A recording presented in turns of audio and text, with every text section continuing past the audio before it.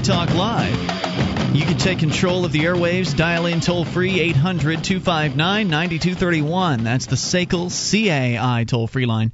800-259-9231. Apparently, some fool has gone and shot up another school, and I believe it's a college campus in Alabama. Of course, we're going to be actually on in Huntsville, I think, in our third hour, so we'll save that conversation till then, because that's where it's actually all going down. The toll-free number here, 800-259-9231. We actually have a special guest here to start the show out with. I got an email from her yesterday about a situation that seems pretty outrageous and completely believable based on what we've heard about the folks over at the Division of Children and Families or Department of Children and Families or whatever they're slightly different names in all the different states. Health and rehabilitative services, things like that. Yeah, essentially this group of bureaucrats that believes that they own your children, and if they want to come take them from you on the flimsiest of pretenses, they can. Her name is Elena Katz, and Elena, you're actually here in New Hampshire, is that right? I am in New Hampshire right now. I am a Massachusetts resident who had been illegally extradited on the so-called criminal complaint that never had been filed against me. They arrested me in the courtroom when I started suing the state of New Hampshire in Massachusetts court. Let's go back a little further here. What were you suing them about? Can you start at the beginning of your story? Yes, well, this story goes back literally to 1991 when my daughter was born. They illegally seized her and they kept her for somewhat under 2 weeks. And then when all the complaints, everything was dismissed in the court, we have filed civil action for violation of our parental rights and for basically intentional infliction of emotional distress. And we eventually got a jury trial for the first time in New Hampshire history against the CYF, the social workers. Some of the social workers that are prosecuting right now, they're the same people who were sued and lost in the jury trial. The jury trial was in Suffolk County Superior Court and U.S. District Court. And these people were specifically upset with me because I compared DCYF with KGB. What do you mean when you say that? Can you just stop for a moment and explain?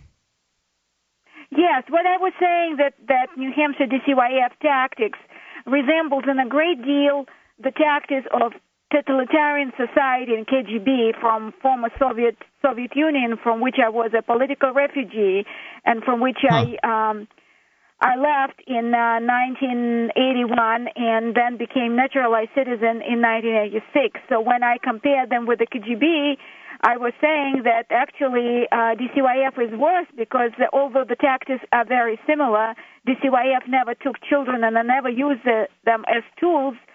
You mean the KGB never took children? Against the dissidents, You mean the KGB never took children?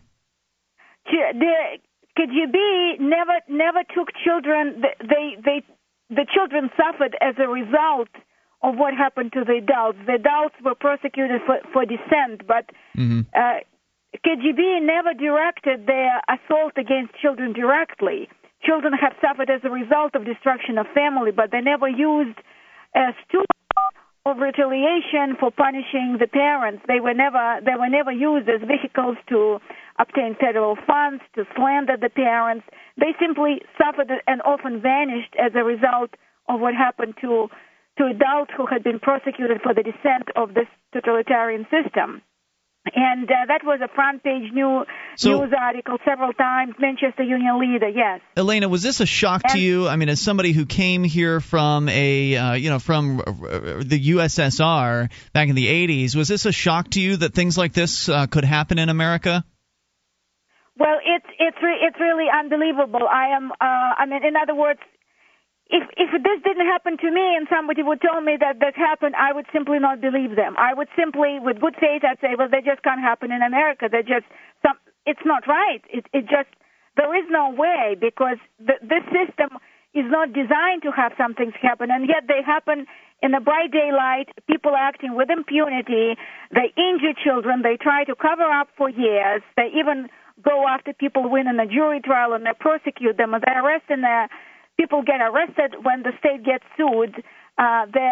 the acts are so egregious, and let me try to start describing this act. In fact, these acts go as far as in order to proceed with obstruction of justice to such extent, believe it or not, that in order to cover up this egregious acts against my family, my child, me specifically, and the fact that it had been ongoing, continuous conduct for over a decade, the DCYF and New Hampshire Rockingham County sheriffs actually reported me to immigration authority claiming that I was a legal alien, and I was detained as a legal alien despite the fact that I had point of information, Elena. Was this after you won against them in a courtroom? Exactly. So you won through their own system, which is very rare that anybody wins through their own system. Extremely rare. In fact, it never happened. And that, however, that victory happened in 1998. Mm-hmm. Since 1998, a lot of other events took place. We started suing the school district, Timberland School District, for not implementing her special education. There was a long special education dispute. We also brought this matter in federal court. There was ongoing prolonged dispute because they would not implement the services which she needed, and they basically question authority of Tufts Medical Center, the best place in Massachusetts, Joslin Diabetic Center, and they attempted to substitute their own providers with the best providers in the country, or one of the best providers.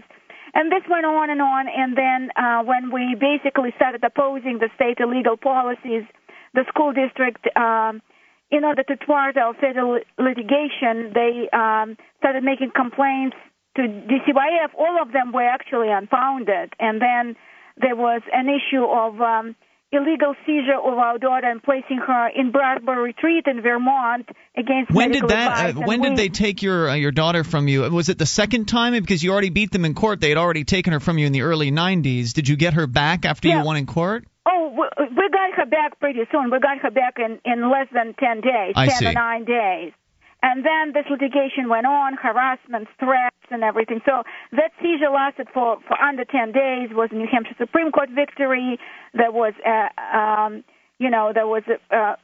rather unusual jury trial victory in Suffolk Superior Court, and there was actually a victory in front of their own people in Health and Human Services, which really admonished them for what they were doing, which is rather unusual, even though they themselves were being sued. So it was after the victory that you had in court that they decided to continue coming after you, and that's when they took her again from you and took her to some place in Vermont? No, I can't say that actually. Actually, I have to say that after 1998, they kind of came down for a while, and the whole thing got renewed when we started suing the school district for violation of special education laws, state and federal. We started suing the school district, and school district decided to turn to DCYF to thwart, to prohibit us from federal litigation, and they attempted to use this child protective law to basically foreclose this litigation on special education dispute. And that's when they turned to DCYF. And granted, even then, complaints were numerous. Complaints were literally in dozens, and all of these complaints were once again dismissed as unfounded until it was an order to which we simply couldn't comply about taking her to Vermont against medical advice, and we simply could not comply. And this is then the division decided to file the petition, and this petition was to implement this illegal order via child protective proceedings, because they couldn't implement it through New Hampshire Department of Education. You see, they didn't have Mark, are you following all this? I think I've got it. Actually, it sounds to me. Well, what happened then? What happened then when they took her to this Bradbury retreat? And how old was she at this point when they took her to this retreat? Bradbury retreat, that was 2006. She was 15, and that was against the doctor, Dr. Mark Sadowski, who is the president of New Hampshire Psychiatric Society, who testified in Brentwood Family Court. I'll tell you what, Elena, we're going to bring you back. I know you've got more time to tell your story. There's obviously a lot to it, and we'll come back with more with Elena Katz, her daughter stolen from her by the Department of Children and Families, working hard to protect you from yourself? Working hard to protect the school district's money for children with disabilities. That's what they're working hard to do. There's more coming up here. You can also bring up anything you want. It's Free Talk Live.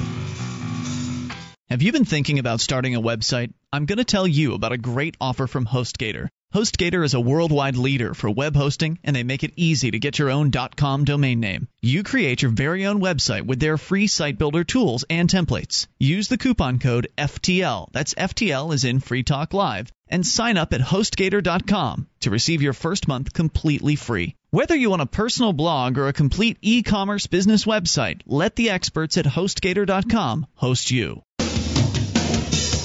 This is Free Talk Live. You can bring up whatever's on your mind by dialing in toll-free at 800-259-9231. That's the SACL CAI toll-free line. 800-259-9231. You can join us on our website at freetalklive.com, and you can listen to the show there for free, of course. We've got live streams, a webcam, archives, listen lines. It's all completely free over at listen.freetalklive.com. That is listen.freetalklive.com. The highly anticipated new documentary Reclaiming the Blade, featuring Viggo Mortensen, Carl Urban, John Rhys-Davies, and Star Wars legend Bob Anderson, is now available at swordmovie.com. The film includes hours of swordplay instructional videos as well as behind-the-scenes videos and exclusives. Pick up your copy today and discover our heritage with the sword and the historical rights of free men. Visit swordmovie.com for your chance to win one of the many real historical replica swords and lightsabers. That's swordmovie.com.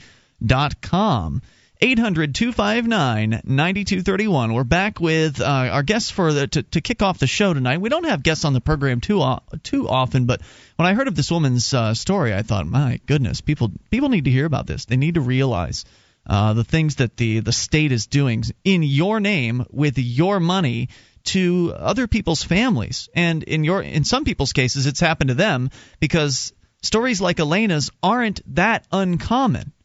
I guess one of the more uncommon things about her case is that she actually did win a court case against the state of New Hampshire. Elena, you're back with us. They took your child from you. They took your daughter from you back in the early 90s, and it was right after that you gave birth to her that they took her.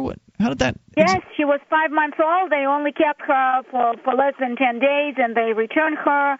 Everything was dismissed. What were they accusing you of at that point? Just curious. Well, they were accusing it. The thing is so silly that I simply made a religious joke, and somebody didn't like it, and they reported it, and then it was like a broken line. From one religious joke, it became something completely different, and from it just something I said that has nothing. Somebody so what they said that you came in. They came in and took your daughter from you, saying because you made a religious joke and it was misinterpreted or something like that. I made a very sarcastic, very religious joke, and I'm very humorous every now and then, and I get a dry sense of humor. So I made a joke, and they interpreted this joke as something very silly, and they took my daughter. And then when they realized they made a mistake, and when they realized that somebody misrepresented the age of my daughter, she was 5 months old, and somebody misrepresented she was 1 year old, and somebody said, oh, for 1 year old, she doesn't look big enough, and she doesn't look right. Well, of course, for 1 year old, she didn't look right because she was only 5 months old. So they thought she was malnourished or something? Yeah, then they admitted they made a mistake because they intentionally misrepresented her age. Somebody who made a report, they did not even know her age correctly. But when they realized that her age was, everybody understood the mistake. The whole thing was dismissed. How did it get from there into a court case? I'm a little fuzzy on that. Well, the thing is that they continue harassing us and they continue bothering us, and they basically would not give up. And at that point, we decided to sue them for violation of our parental rights, for seizure, for harassment, and then basically, when we started suing them, they continue harassing, and that's how it progressed for violation. And then you won the lawsuit, rights. And then over time, they left you alone for a little while, but then you sued against the school district, saying they weren't doing what they're supposed to be doing for your daughter who has a disability of some sort. Exactly. That was strictly a special education complaint and was ongoing special education problem, that they were basically rejecting medical evaluations. They were trying to opine as doctors themselves, basically practice medicine without a license. When they had licensed doctors, they would not accommodate her disability. What do you think their motivations were to do that? Because normally the government likes to position itself as the friend of the downtrodden and the people that need assistance. What were their motivations, in your opinion, for doing essentially neglecting what you were suggesting the way she should be taken care of? Well, this was a long-going dispute. First of all, the Timberland School District denied the fact that she had a disability, and they simply would cross the medical reports and saying there is no such disability exists. In fact, they sued the New Hampshire Department of Education when they ordered them to identify her with a disability. That's how the dispute started. And then when they finally identified her with disability, they actually sued the commissioner, State Board of Education. They actually sued Eleanor for having disability. So the school board is actually suing other governmental agencies, is what happened in that yes, case? and the government agencies, after issuing decision, they finally give up. But we continue this because we're resilient in that if she attends school, she needs to receive services. Without that services, she simply couldn't function in school. And what kind of disability does she have? I don't know if that's been made clear. Oh, she was diagnosed with juvenile diabetes at the age of 6.5, and then she was diagnosed with what's called nonverbal learning disability. It's a disability within autistic spectrum. Children with these disabilities are highly verbal. They're very intelligent, but they have social deficits, and they require very specific services in order to be able to function in school. And the school had been denying existence of this disability, and this is basically had been going around her right to receive the services. And after you sued them over that, that's when the trouble started again with DCYF, the Department of Children and Families, or whatever, young children. The trouble didn't start actually with DCYF on its own. The school district, while we were suing them, they were making multiple reports against us. All of them were unfounded. When we go in front of the school and organize protest of all the parents who are dissatisfied with the school district, they make a report with DCYF. Right, and the intention of these reports is to get DCYF to come and take your daughter, which is what they ended up doing. Yes. They took her to Vermont in 2006 when she was 15. Yes, but it is interesting that when, despite of the fact that multiple reports were made, and when they interviewed my daughter, her name is Eleanor Grodman, they were asking her, why do you think the school is making the reports? Why do you think there's really... Are your parents doing anything wrong? No, said they're not doing anything wrong. So what do you think is the problem? And believe it or not, and then she was only 14 years old, and she was saying, well, the school district is doing this because my mother is a prosecutor. Your mother's a prosecutor? I don't understand. You work for the government? Yes, I was prosecuting the school district. I was fighting with the school district for her services. So basically she understood and she acknowledged that the only reason they're doing it because we're fighting the school district. So your daughter has she's not mentally slow or anything like that. Like you said, she's intelligent. So she would have the ability to say to these people, hey, what are you doing to me? I would like to stay with my mother, but that doesn't matter. Doesn't matter what she says, right? Yes, and in fact, she's now over 18, and they basically don't allow her to have a voice. And the reason I'm on this show, I want her to have the voice. Only just a few days ago, her father visited her. DCYF does not allow me to visit her. They prevented any contact. How can they hold her while she's 18? Well, they are holding her because now they started so-called guardianship petitions. And all of these petitions were done without notice, without services, ex parte. It's worse than in Russia. They come without notice, without service. They seize children without court orders, and then they go to court and they try to justify. And Elena, we need to come back with some more of this. You can hang on, right, and stick with us? Yes, absolutely. Okay, hang on. More with Elena Katz here. Hang on, Elena. Hang on. Calm down. Yes. Hang on. I know this is. I know there's a lot to get out, but we're nailed to the clock here. So more with Elena in moments. How can they hold on to somebody after they turn 18? It's Free Talk Live. Are you moving to New Hampshire for the Free State Project? Maybe you are already here and need to find a place to call your own. Mark Warden, the Porcupine Realtor, will help you find the perfect property. Do you want a home with 50 acres of land? How about an income-producing building? Perhaps a cabin on a lake or a condo in an urban area. Invest in liberty and property. Contact Mark Warden, Porcupine Realtor. See his banner ad at freetalklive.com. This is Free Talk Live. You can bring up anything if you dial in toll-free 800-259-9231. That number brought to you by SACL CAI. It's 1-800-259-9231. You can join us online at freetalklive.com. All the features there are totally free, and they include our webcam. You can go to cam.freetalklive.com. There's a chat room there as well. You can get interactive with other listeners and watch the show if you want to do that for some reason. It's free, of course, over at cam.freetalklive.com. Critical thinking question. Why would something that's so good for us, like public education, need to be imposed on us with the use of force and funded by the use of force? Maybe something else is going on. School Sucks Podcast is a show about the end of public education. Visit schoolsucksproject.com to learn more.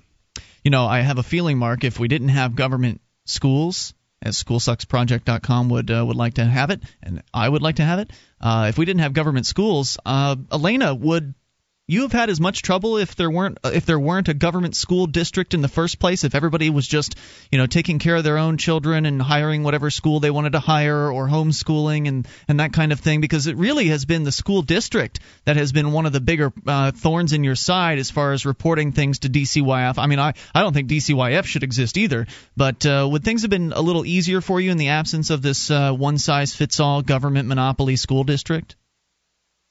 Of course. Well, we realized that in the year 2000 when the school district started suing actually the Department of Education, and we withdrew our daughter from school and we homeschooled her for about 2 years under the umbrella of non-private public school. Also, we are both teachers. I have double masters in education, and her father has master of education. We have combined 16 years experience in public schools, and I have experience in a higher education university. And we were homeschooling her, and then when decided to re-enroll her in school, we re-enrolled her in Timberland School District, and at that time they finally identified her with disability and agreed to provide the services, but they did not do good on their promise and their IP, and we basically were litigating the services, the absence of services which she was getting, she was rather not getting, she was supposed to get. And again, when in 2006 we again realized that this fight, while this is going on, I'm sorry to keep interrupting. I just want to make sure I'm getting all this clear. So they did, in the early part of this decade, finally acknowledged that she had the disabilities of diabetes, yes, and the non-speaking learner, or what was it, non-listening? It's non-verbal. It's actually people with this disability. It's non-verbal. They are extremely verbal. They are highly verbal. Their verbal IQ exceeds by greatly their non-verbal IQ. So they meaning it's harder for them to learn without verbalization. It's harder for them to learn in other ways. So they learn. They have different mode of learning. Yeah. They learn specifically by verbalization and right, by specific accommodations, without which they really can't function. So basically, let me see if I've got this straight. They finally acknowledged those things, which meant that she was at yes, that point classified as a special education student, which meant that she was supposed to yes, receive certain things. They didn't give her that, yes, but they were collecting the money for it, weren't they? Yes. They were collecting the money, and not just the fact that they were collecting the money, they were flagrantly refusing to provide her education, include her curriculum, withholding all necessary services. They never fought with the fact that she had juvenile diabetes. That was never an issue, but often they were not following doctor's orders. Often she became sick in school. So it became a situation that we basically realized that she needed to be homeschooled again, and we withdrew her from school. And this is why they again filed another complaint with DCYF. When was this? When was the last time you withdrew her from the school? What year was that? We withdrew her from school in March. End of March, beginning of April of 2006, and This is when they filed a complaint with DCYF, but they never questioned our ability to homeschool or quality to homeschool. They were just saying that we have no right to homeschool her because we have to put her in Bradbury Retreat in Vermont for an evaluation because so, she wait a minute. in Now that so what they're saying is that you have no right to homeschool her because she's been qualified as disabled? Is that what their point was? That is exactly the point. That is exactly one of the biggest issues, and there are many parents who have disabled children who homeschool her and homeschool her very successfully. So at no point they challenged either our ability to homeschool or the fact that she was homeschooled or quality of homeschooling. They were just saying because they got a decision to put her in out-of-state mental hospital for evaluation because they believe that she needed to be a residential placement. But when she got out of that hospital, my gosh, their own evaluators by themselves stating that she does not need an evaluation. She received an evaluation, but she does need residential placement. And the judge returned her to our custody. And then they continued again and again. They continued this multiple seizures. They broke in our house with several police forces. People had taser guns. Oh my they were gosh. guardianship petitions that were never served. They were ex parte petitions. They were saying all kinds of outrageous things. And you can just see the synopsis of my story on YouTube.com. You can see Soviet refugee, American refugee, and that was just 10 minutes video that was introduction. Yeah, I saw that earlier tonight. So basically, I found it compelling. Basically, they took your daughter from you because they said you couldn't homeschool her because she's been qualified as disabled, special needs, and so therefore we need to take care of her. She's basically a ward of the state. Well, at this point. She's a little gold mine for the state too. Exactly. So if they keep her on their system, then they keep cashing in from the federal government and whatever state programs are sending money to the schools to have these special ed programs. Is that right? Oh, it gets better than that. It's an interesting thing that this school district, this school actually were billing the federal government even while she was homeschooled. And we actually were receiving the reports from school. And we reported them for federal fraud. And that's when the real problem started. At that point, it became a retaliation war. Yeah. And then it's interesting enough, even DCYF withdrew their petition, which was rather unusual actually by itself.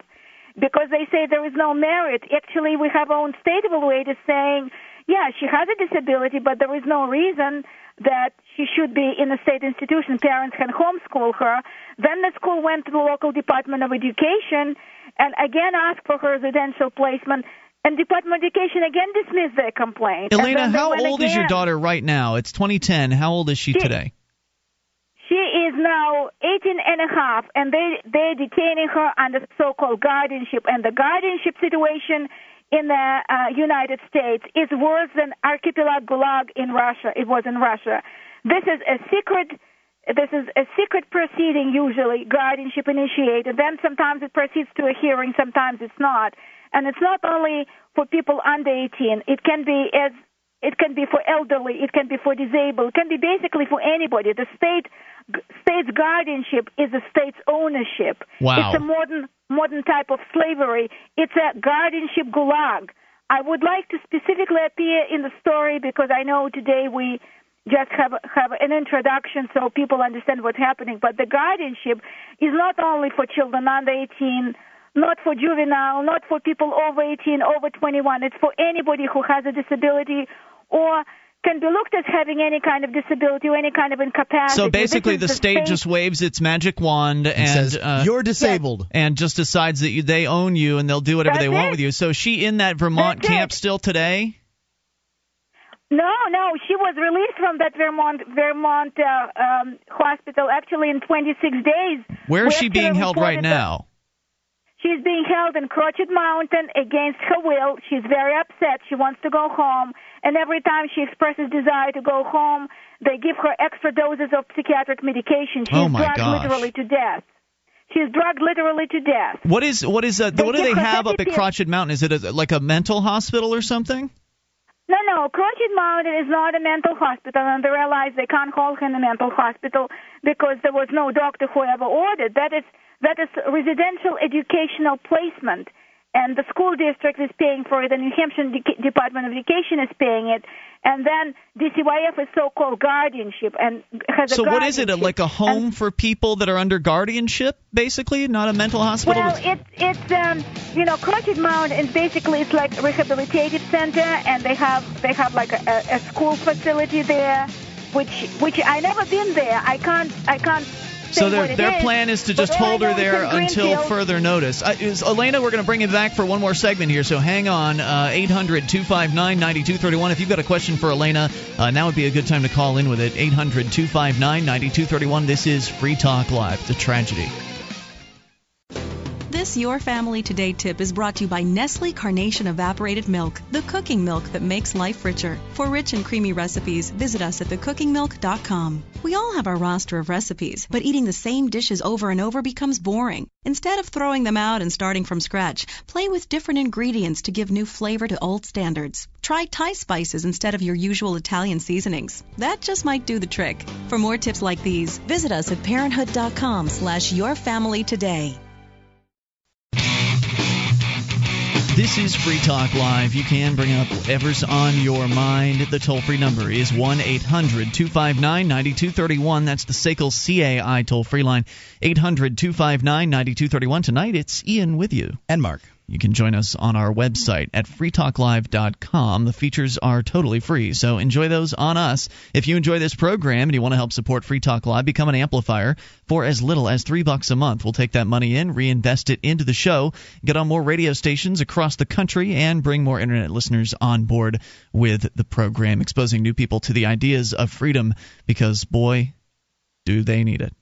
As we're explaining here, we're talking with Elena Katz here tonight. She is one of many parents in this country that have been harassed endlessly by the people calling themselves the Department of Children and Families, or whatever variant you might happen to have in your local state. So if you want to help out Free Talk Live, go to amp.freetalklive.com. You'll get perks too, and it makes a big difference for us. That's amp.freetalklive.com. Now, Elena is back with us telling her just absolutely horrible story. You came here back in the 1980s escaping from Russia. You went through whatever the legal hoops were to become a legal U.S. citizen. And they came after you despite the fact that, you're well-educated and sounds you've got masters in teaching or something like that. Two of them. Yeah, I mean, you and your husband, they've come after you relentlessly because your daughter has some disabilities. She's got a juvenile diabetes. She also has a nonverbal learning disability. And it's just been an absolute nightmare with court case after court case, them abducting your child. You compare them to the KGB. You even said that the KGB were nicer folks because at least they didn't go after the children.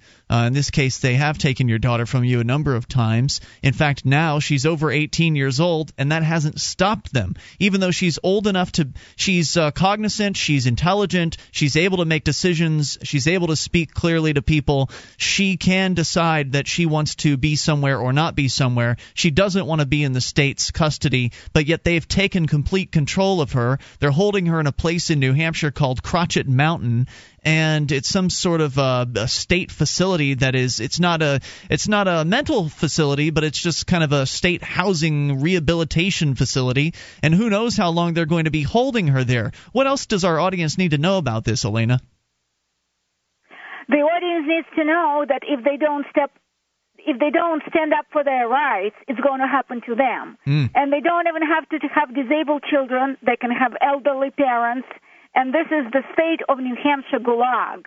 This is a scary experience of being a resident of the state, New Hampshire, that will go endlessly against the people, not just because they have children with disability or elderly, because the parents are people are standing for their rights, whatever the rights may be, whether it's education, whether they're civil rights, whether they're parental rights.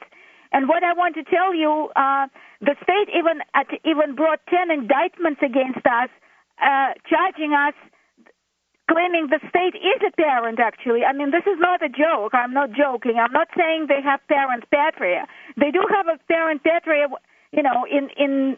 to anybody, but they actually are taking this literally. They charged us criminally for being parents, and they claiming that the state is a parent. And when the court dismiss one indictment after another, they come with new indictments. Right, because it doesn't cost them anything. That's an important point to make here. It doesn't cost the state agency anything to bring indictments against you, but it costs you time and money to defend yourself against this nonstop onslaught of state aggression. And I agree with you, Elena. It goes right back to what Pastor Martin Niemöller said back in the World War II times, where he wrote a wonderful poem that essentially says, first they came for the communists, and I wasn't a communist, so I didn't stand up and defend them, and then they came for the trade unionists, and then they came for this.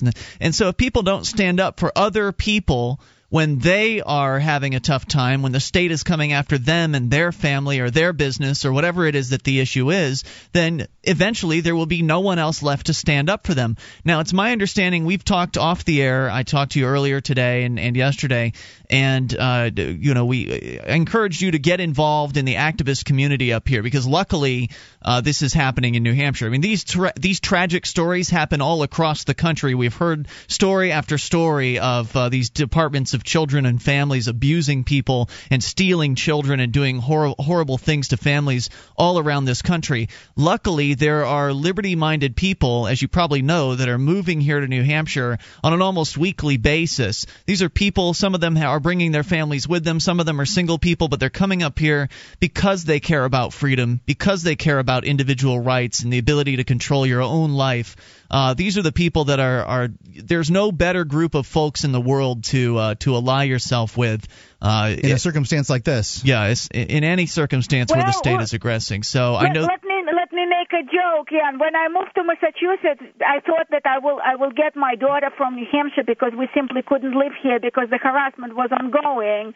We actually moved to Massachusetts, became Massachusetts residents, and then I was illegally, believe it or not, extradited by the governor's warrant back to New Hampshire. And my God, New Hampshire did not know what they did to me by bringing me back to New Hampshire. There is no better place than fight for freedom. Although I am a Massachusetts resident who had been illegally extradited to New Hampshire because they claimed there was a criminal complaint filed against me, and there was no criminal complaint filed. I was transported like a governor himself based on the fraud on two governors, claiming that I was a fugitive felon because I so-called kidnapped my daughter from her parent, the state of New Hampshire, and they claimed that her father did it. We both were arrested for parental kidnapping, and the state claimed to be the third parent. But what I'm trying to tell you, the state of New Hampshire, with all its downsides, it does have a great good people. There is a legislature involved in our case. There is petitions to redress the grievances in front of legislature pending. There is a great group of people in the New Hampshire legislature, like Representative Dan Itza from Fremont, Representative Ingridson. There are a number of victims of people who are becoming vocal.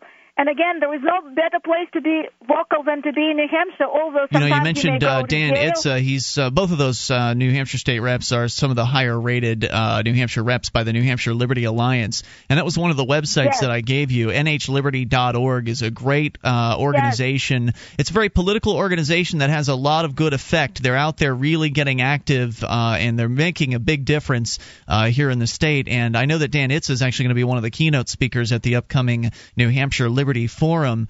And so I know that you've gone over to the New Hampshire NHLiberty.org. They've got a forum there. It's my understanding you've registered for an account. You've also, I think, probably gone to NHFree.com's forum and registered for an account there. And that I think is going to be the best thing that you can do, is to plug yourself into the community of activists here as much as possible. Get to know them and then encourage them to help you out in the ways that you need it, because these are really some wonderful people and some very dedicated activists, and many of them are just itching to attach themselves to a cause like this. I would think, at least. I think that'll be your most effective thing. And I know that you're looking to launch a website for your daughter. We're not going to mention what that is because you haven't gotten it up there yet. But once that does happen, I'd hope you'll get back in touch with us. You'll post and you'll let us know so we can let our listeners know so they can come over and learn more from your own website. Is there anything else that we need to communicate tonight?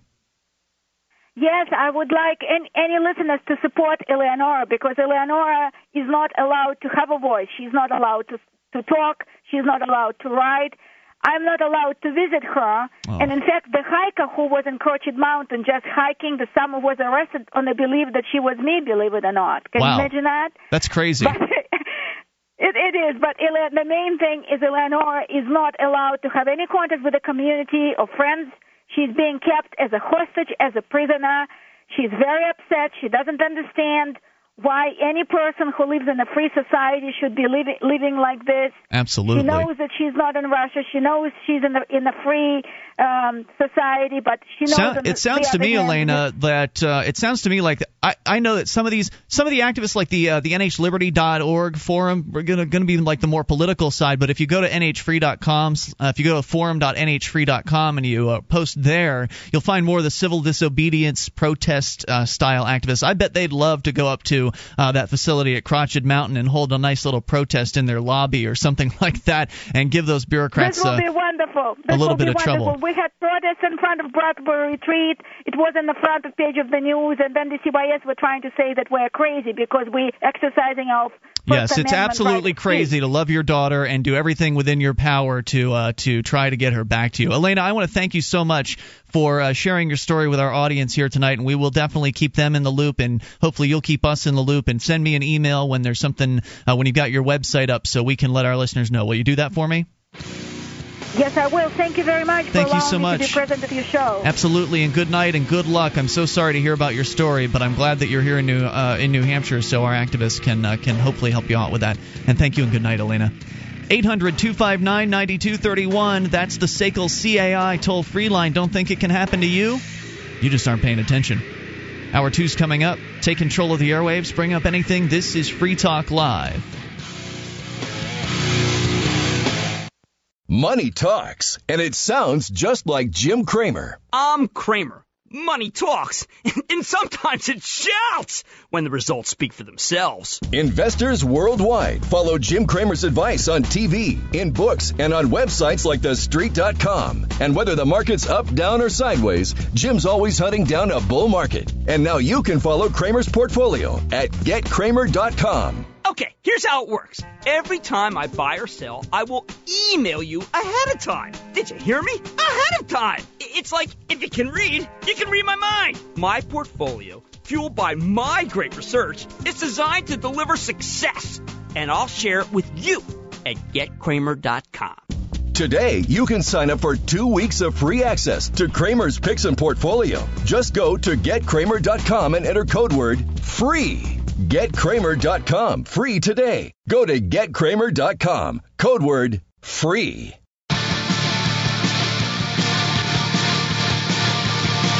This is Free Talk Live. We're launching into the second hour of the program. You are invited to take control of the airwaves. Bring up whatever's on your mind. 800-259-9231.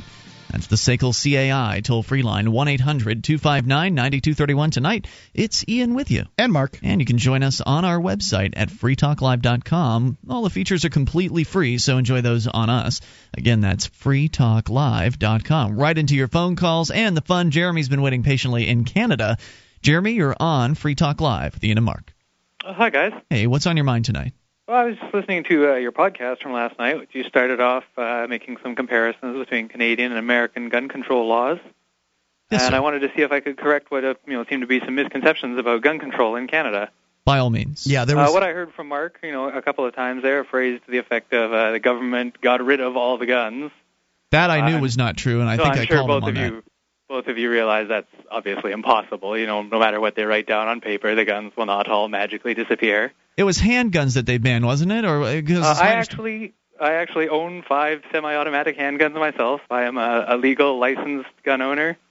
I have legally registered guns. What they do have here is a theoretically universal gun registry. They are not, however, prohibited. Almost anyone without violent criminal history can get the license to own guns. Where did you hear this, Mark, that Canada banned guns? Well, you can have them, but they must be stored, unloaded. You can only transport them unloaded in a locked case, as if an unloaded gun's going to jump up and start shooting people. With the ammunition in a separate locked case, all handguns are tracked through a registry, and they fall into a special category if they're semi-automatic in some ways. Is that all true? Right to you, Jimmy? Except for that very last part, that's actually quite accurate. Semi-automatic handguns and revolvers are restricted in the same manner. It's no different. Okay. So obviously, if you can own these firearms, someone inclined to commit some kind of dangerous act with them is not in any way prohibited by the law from taking their gun and sticking it in the back of their pants and going out in public with it. So you it'd can't be carry, illegal, but you can't carry a gun. You can't keep a gun in your home loaded to protect the home. So I mean, if the home invaders are kicking on the door chain there, trying to open things in, you're going to be like, hold on, got to put the 9mm in the Glock. Well, no, absolutely, and that perfectly demonstrates there that it is really victim disarmament. Only the people not inclined to commit crimes with the guns are prevented from doing so by a law right. like that. Presuming that you're actually going to follow that law, right? I mean, how many people actually are going to do that? Because can they come by and just check your house at any time to make sure you're in compliance if you're a registered user? There are certain conditions for people with very high numbers of guns or who claim certain reasons for owning guns, such as collecting, in which cases they can be inspected. It's pretty unusual, though, even for those people where they're technically permitted to do so. So, Jeremy, you would say that the gun laws, although the handguns aren't banned in Canada, that comparative to many of the more gun freedom oriented states in the United States, that it's a lot worse to own a handgun. Certainly, yeah, it's definitely more restricted. There are handguns under a certain barrel length are actually prohibited, and the only people who can legally own them are the people who owned them before the law came into effect. But unless you happen to be designated as a what's the term, a native Canadian or something like that, essentially Inuit or whatever, in which case you can own any kind of weapon you want, right? There are exceptions for certain native groups, from my understanding. I'm not. Interesting. So, I don't know about that directly. You should go and get to be one. Yeah, I'll have to figure out how to get that. I was wondering, actually, if either of you guys have seen the Michael Moore movie, Bowling for Columbine. I think I saw most of it in the past, and he does take a look at the issue of why violence is more prevalent in the United States than it is in Canada. And I think when he took a look at that, he was comparing Canada in its – basically he kind of made the statement that the gun laws were similar in some places. Is that right? In many ways, they are similar. The one thing he does in that movie is he goes to Canada and he visits a gun club and sees some people who are shooting handguns at this gun club, and basically points out that there is gun ownership in Canada, not to the same percentage as the United States, but we do have some, and yet we don't have the same statistical issues with violence. And the movie gets kind of irritating after that point when he acknowledges that the guns are not the problem, and then goes on to advocate, prohibition of guns and restrictions on ammunition, and then he goes and picks on poor old Charlton Heston, who can't even. He's just doddering old man at that point in his life, and he didn't really have. The one intelligent observation I noted in that movie. That movie actually is what inspired me to go get my firearms license, and it showed me that guns were not prohibited in Canada, ironically. But yeah, he does make the observation there that it's not the guns, obviously, that cause the crime, or else there would be some statistically proportionate violence with guns in Canada, and there isn't. And then, I mean, kudos to him for the intellectual honesty to be able to say that as somebody who's clearly against them. What do you got to pay to the government on an annual basis to be able to keep firearms and protect your family in Canada? It's not actually. There's no annual fees. I think there used to be before I even got my license, but there aren't now. I think it cost me less than $100 to get my license in the first place. Any idea why gun crime in Canada might be lower, in your opinion, than it is in the United States? Honestly, I've tried speculating on that myself, and the one big difference I see is, and perceive as perhaps related, though I couldn't say exactly how, is the population density. That's what I'm seeing too. 1/10 the people in a larger country here. But wait a minute. What about comparing? And I mean, has anybody ever done this? Comparing? I'm sure someone has. Comparing Toronto or some other highly dense populated area in Canada to something comparable in the United States. Buffalo that's or whatever. The other half of it, certainly Toronto and Vancouver, the big cities where there is high population density, they do have the highest amount of violence with firearms. But I wonder how they compare to, say, a New York City, or I guess Buffalo's probably a little closer to Toronto. I mean, how do they compare as far as finding some place in Canada with gun restrictions that are similar to another urban zone in the United States, and actually looking to see, is there a difference in violent crime? And is there a difference in violent crime in general, or is it just gun-related crime? It's hard to say. I haven't personally been the victim of or the person to commit any violent crimes. I don't have any direct experience. From what I've heard, there is. It is there are certain kinds of crime, violent crime, that are more likely in Canada even. Home invasions are more likely, apparently, in Canada, which makes sense. People have no fear of armed citizens here, like they do in many places in the States. But the way the laws are, the way this law is written and enforced, essentially they do have this pretty similar fear as they do in most places in the United States, is that you've paid your money to have a handgun. Granted, you're supposed to store that handgun without bullets in it, but nobody in their right mind's going to do that. You might put a trigger lock on it, or you might put it up on the top of in your closet or whatever. But I mean, I'm wondering what happens when somebody shoots a burglar or a home invader or something like that in Canada. You would have to be able to justify how accessible that gun was and why you were able to do that. And myself, my firearms are not encased in cement, but they're also not on my hip. When I'm at home, it is something I'd have to go get and load. So it's a little slower. I don't know how it is where you live or anything like that, but where I live, I have enough room on my property that people come to my property and shoot on my property. So it's okay, here where, target practice on your own property, so you could be, just ready to go out and take the gun out for target practice or whatever. I was I was just going out. Certainly in a rural enough area. I don't live in such a rural area, but if you were here, you could definitely shoot on your own property if you do so safely. And technically, you cannot shoot a handgun except at an approved range in Canada. But some people can get their own property approved as a range by the government. But that's cheap. I don't think there's many costs to it as long as you only intend to use it yourself. It's just, fill out the paperwork. Stumbling through all of the government paperwork is always a joy. Right. Well, I think more people would just shoot on their own property without even asking than would go through those steps. Jeremy, I want to thank you for calling in with the clarification tonight and being so patient. He waited through the entire Elena interview. So thank you for the call tonight. I appreciate it. No problem. Happy to clear up those common misconceptions if I can. Well done, sir. Thank you. 800-259-9231. That's the SACL CAI toll-free line. You are invited to take control of the airwaves. Bring up whatever's on your mind. 800-259-9231. Got another story coming up here.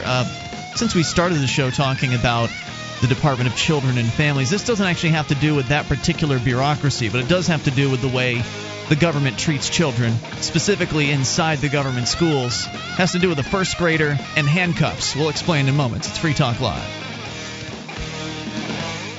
Do you remember the old Libertarian Party, back when it was centered around the non-aggression principle? The LP used to serve as an educational vehicle, turning the public on to liberty through the electoral process and bringing activists together to further their own understanding of the philosophy.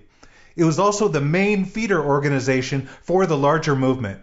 We want to bring that LP back. Join the libertarian wing of the Libertarian Party and help restore the party of principle. Visit takebackthelp.info. That's takebackthelp.info. This is Free Talk Live. You can bring up whatever's on your mind by dialing in toll-free at 800-259-9231. That's the SACL CAI toll-free line, 800-259-9231. Tonight, it's Ian with you. And Mark. And you can join us online at freetalklive.com. The features are completely free. So enjoy those, including our news updates. You can go to news.freetalklive.com to get linked up with various different ways to get the latest about Free Talk Live. We've got our email updates, the Twitter account, the Free Talk Live Facebook page. All of those are different ways for you to get the latest info about the show. So just go to news.freetalklive.com and get signed up for one or all three if you really want to. It's all free, of course. All right, we continue here with the little bit of info about the Liberty Forum. There's going to be a lot happening the weekend of March 18th through the 21st in Nashua, New Hampshire at the Crowne Plaza Hotel. The schedule is packed full of all kinds of interesting things to do and see. Lots of different speakers going to be giving presentations, and it's going to be hard in many cases to choose which one to go see because there's just that many great people, that liberty-minded people that will be speaking at the 2010 New Hampshire Liberty Forum. It's a great excuse to come up to New Hampshire during some of the coldest portions of the year and spend some time with hundreds of like-minded, liberty-oriented people during this convention, which is great. There are, as I said, panel discussions. There are speeches, keynote addresses, dinners. There's a brunch, I think, on Sunday morning. Free Talk Live is going to be broadcasting live from the entire event Thursday, Friday, and Saturday nights. We're going to be there broadcasting live. Well, I say we, I mean we as in the general show, including Mark and whatever co-host you end up having on, because I'll only be actually there on Thursday night. Unfortunately, I have to be in New York City that weekend for a talkers convention, but I am That's so right, bummed Mark about Edge it. off the chain. I am so bummed about it because the Liberty Forum is a fantastic event. And, of course, one of the more fun things about the Liberty Forum is the fact that, well, this is the Liberty people that do this. They're self-starters. They're entrepreneurs. So if they feel like there's something that needs to be done that maybe wasn't on the official schedule, they just start their own thing. As an example, there's the Alternatives Expo that goes on almost the entire time in a couple of the hotel rooms that they have upstairs. Usually there's all kinds of different presentations that you won't find on the downstairs level. You won't find in the official forum, covering various different alternative sorts of topics, from alternative energy to alternative living. I mean, Mark, you've been to some of these things. I love them. I go every time. Alternative currencies. Right. They talk about just essentially alternatives to everything. Yeah. Whether it's how to do your own gardening, caring for bee apiaries, doing ham radio stuff, how to get off the grid as far as electricity goes.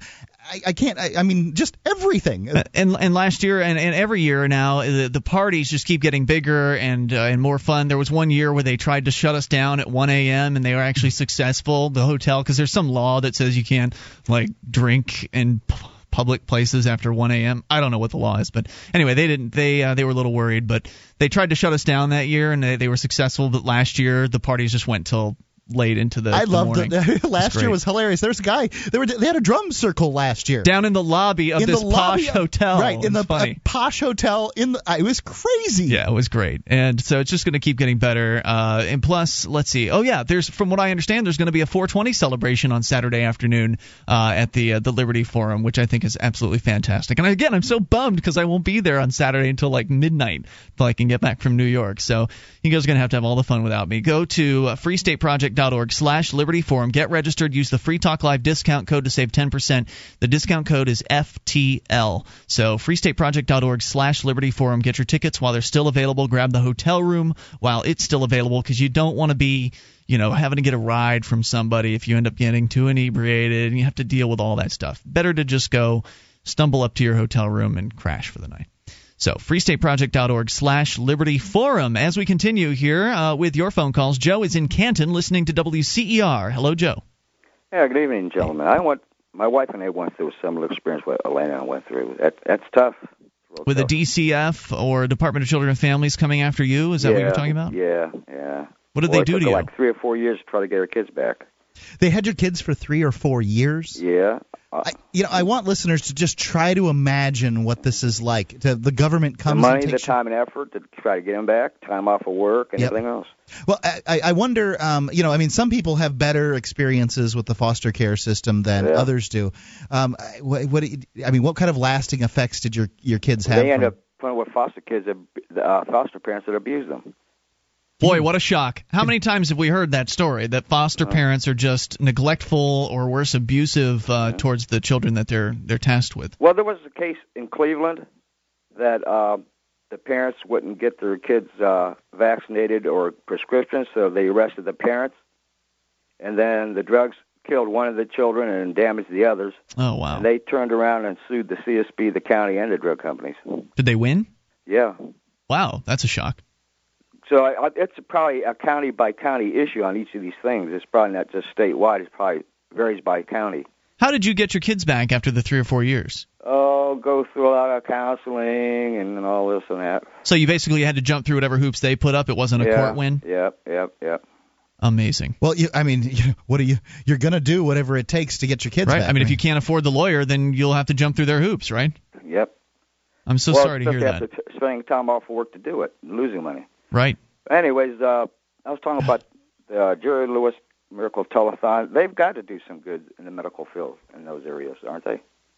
The Jerry Lewis Telethon. You know those Miracle Telethon things you ever seen on television? I'm generally familiar with them. You're from what?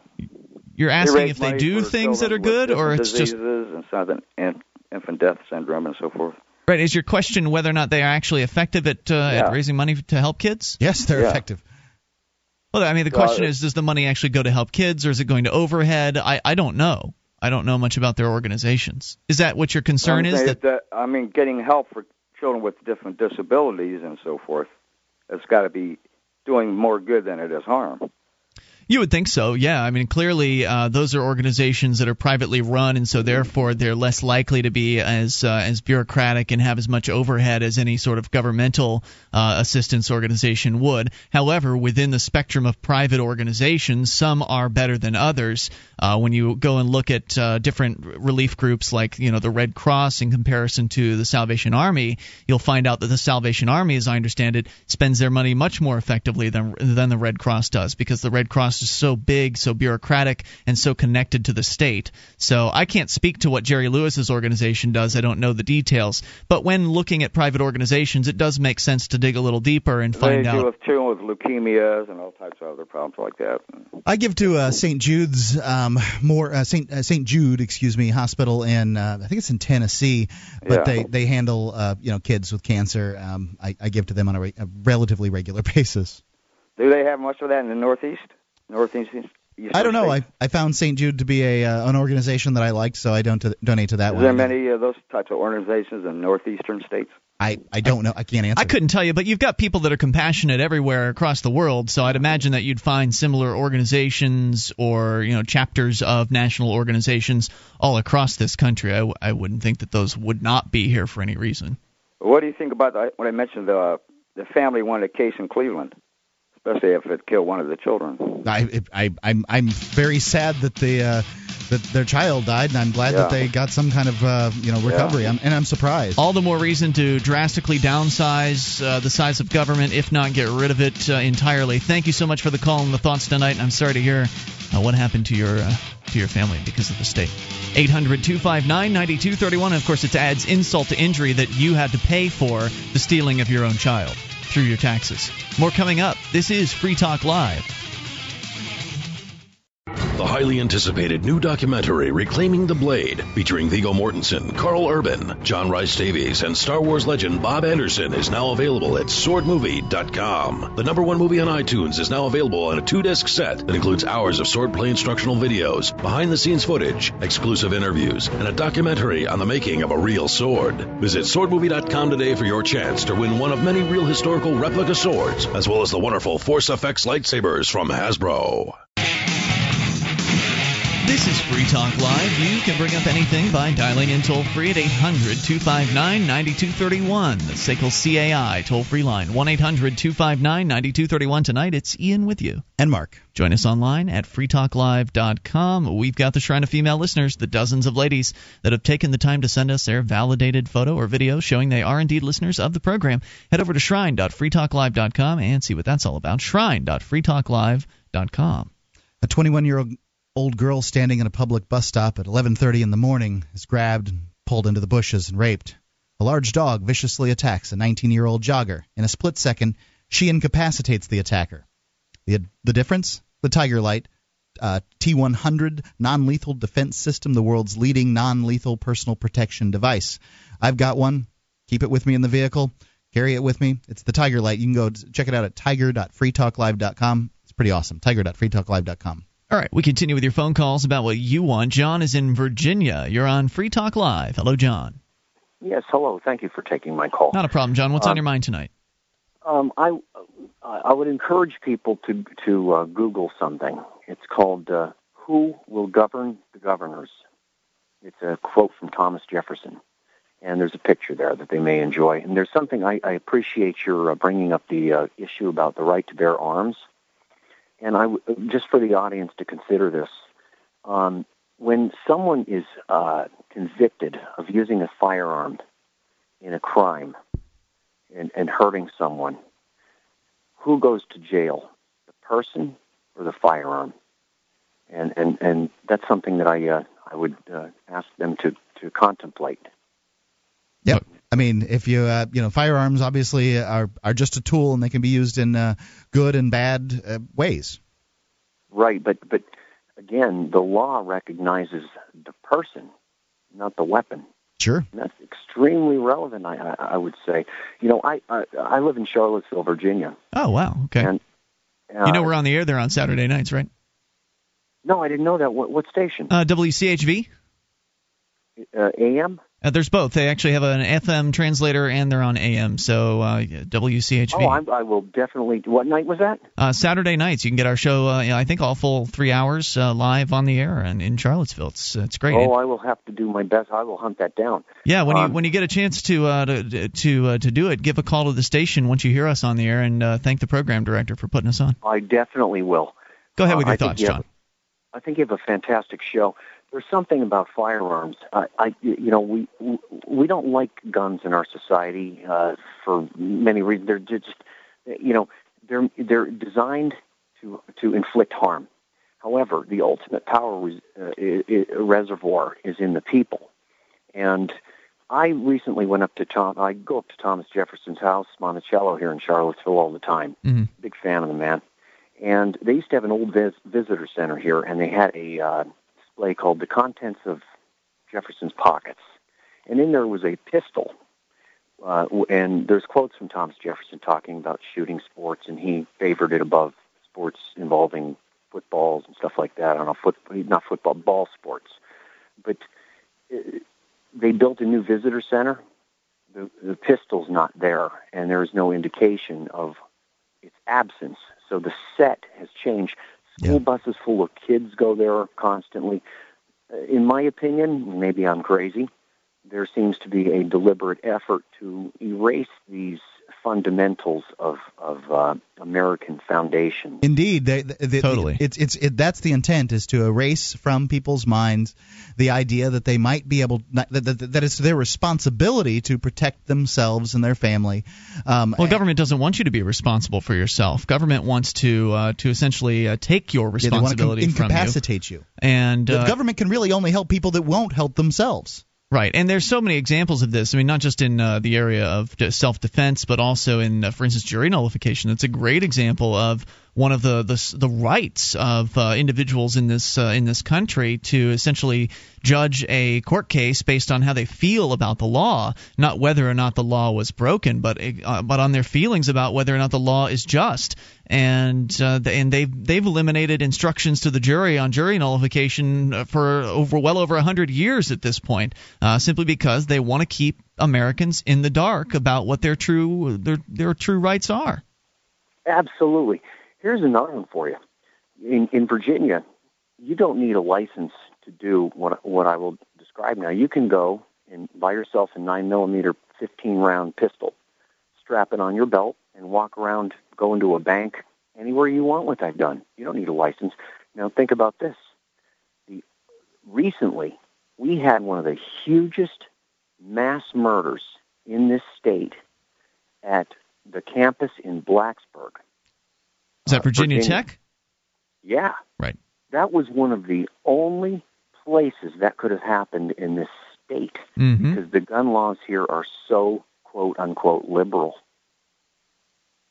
Well, in fact, it's happened again tonight or today in Huntsville, Alabama. Apparently, there's been another. I don't know very much. All I saw was the headlines. We're going to look into it a little further next hour because we're actually on in Huntsville in our third hour. But it's happened again. Again, another situation where it's a gun-free zone, and some madman comes in with a gun and just starts taking people out. Didn't they know that it was a gun-free zone? My God, these madmen are running around going in gun-free zones with guns.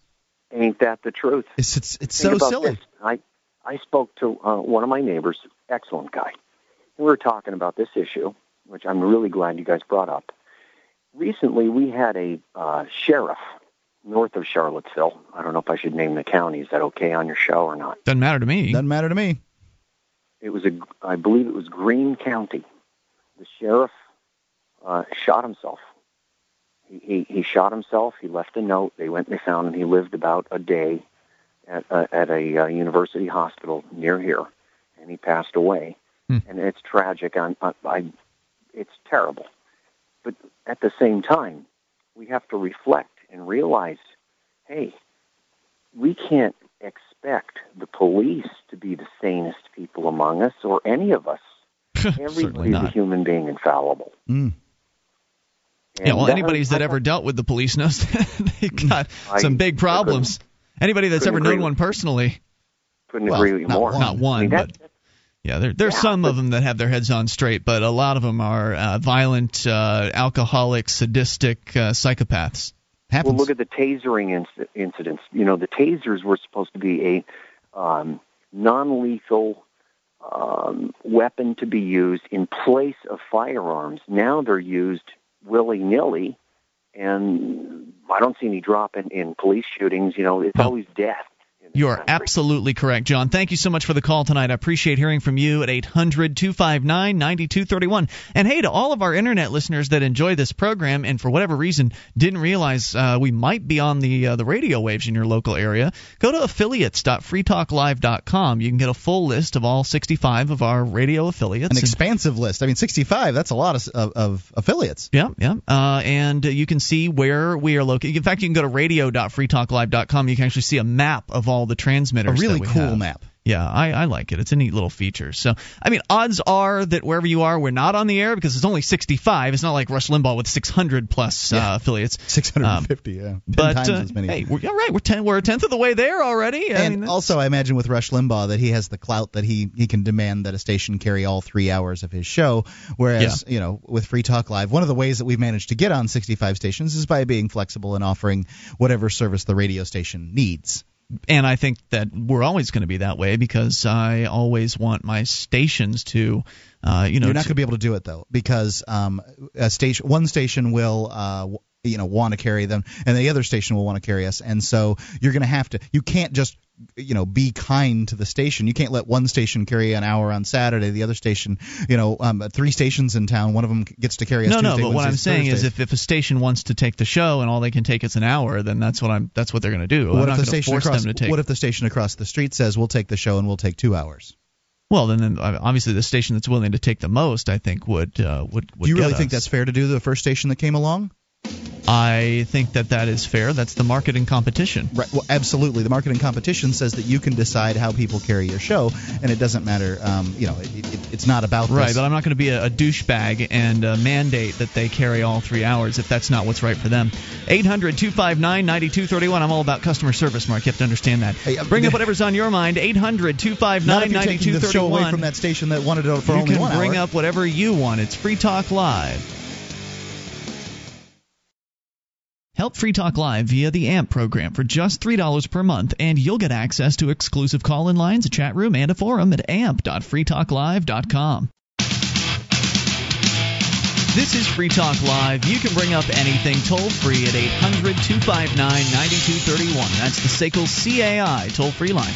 Bring up whatever's on your mind. 800-259-9231. You can join us online at freetalklive.com. All the features on the site are completely free, so enjoy those on us. Again, that's freetalklive.com, and those features include our bulletin board system with over 500,000 posts. Lots to talk about there. bbs.freetalklive.com. Check out the Low Country Liberty Report. Liberty-minded news for liberty-minded folk. This Ridleyographer is based out of Savannah, Georgia, and currently is doing a series where he's interviewing all the ladies of Liberty Alliance calendar girls. You can find these lovely Lola ladies and their interviews in our very own Free Talk Live Shrine of Female Listeners. You can find the rest of his stories at lclreport.com and sometimes even on our new FTL website. Feel free to vote up his stories if you like at our new website at freetalklive.com. All right, I'm calling you out, Mark. We had a discussion during the break there, one of these areas that you and I disagree on, and it's an area that we don't normally talk about on the air because it's more of an inside radio, behind-the-scenes Free Talk Live discussion. Yeah, I think it's probably better for an after show, but if you want to talk about it now. I don't think it's better for an after show. I think that some people people are curious about radio. People have myths that have built up in their mind about radio. People are rich. Right, there's that one. People believe that there's some sort of glamorous factor going on here, and it's not that way at all. So I like the inside radio segments, and no one's ever told us that they think they're awful. So not that I would care what they think anyway. That's really the crux of this whole disagreement. Okay, well, why don't you want me to set this up? Mule. Do you want me to set this up, or do you want to do it? You set it up, and I'll Hard-headed is what you're calling me because I have principles in the way that I do business that I will not violate simply because you don't even know what your principles are. Yes, I absolutely do. Set it up. The principle is that this is a show that does business differently from a lot of the typical standard syndicated radio fare out there.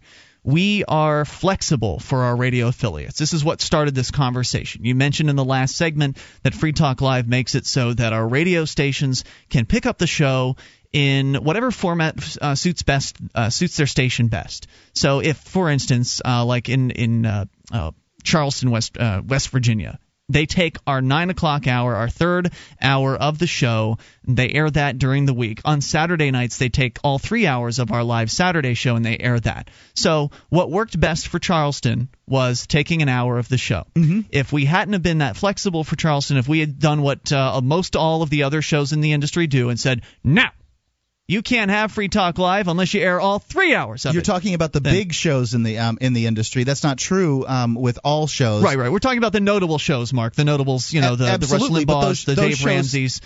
That's what we're talking. I'm not talking about some show that is on a handful of stations. Obviously, they're not going to be at that same level as those bigger names are. So we're only talking about the people that are the kings of the hill. Okay.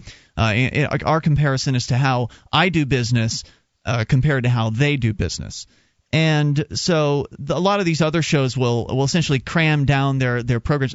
It's worse than just mandating all 3 hours in some cases. Like, they will cram down other shows. Right. So if you carry Sean Hannity, and this is true, you have to carry Mark Levin or something like that. Right, which is, some guy that they put on in New York City at nighttime, and they're essentially they're cramming Mark Levin down the station's throats because they've got this product that the stations really want. They want Sean Hannity, so in order to get Sean Hannity, they have to agree to clear at least a couple hours of this other guy's show at nighttime. That's one thing that I would never do to a station, to give them programming they didn't want. I think that's really outrageous and rude.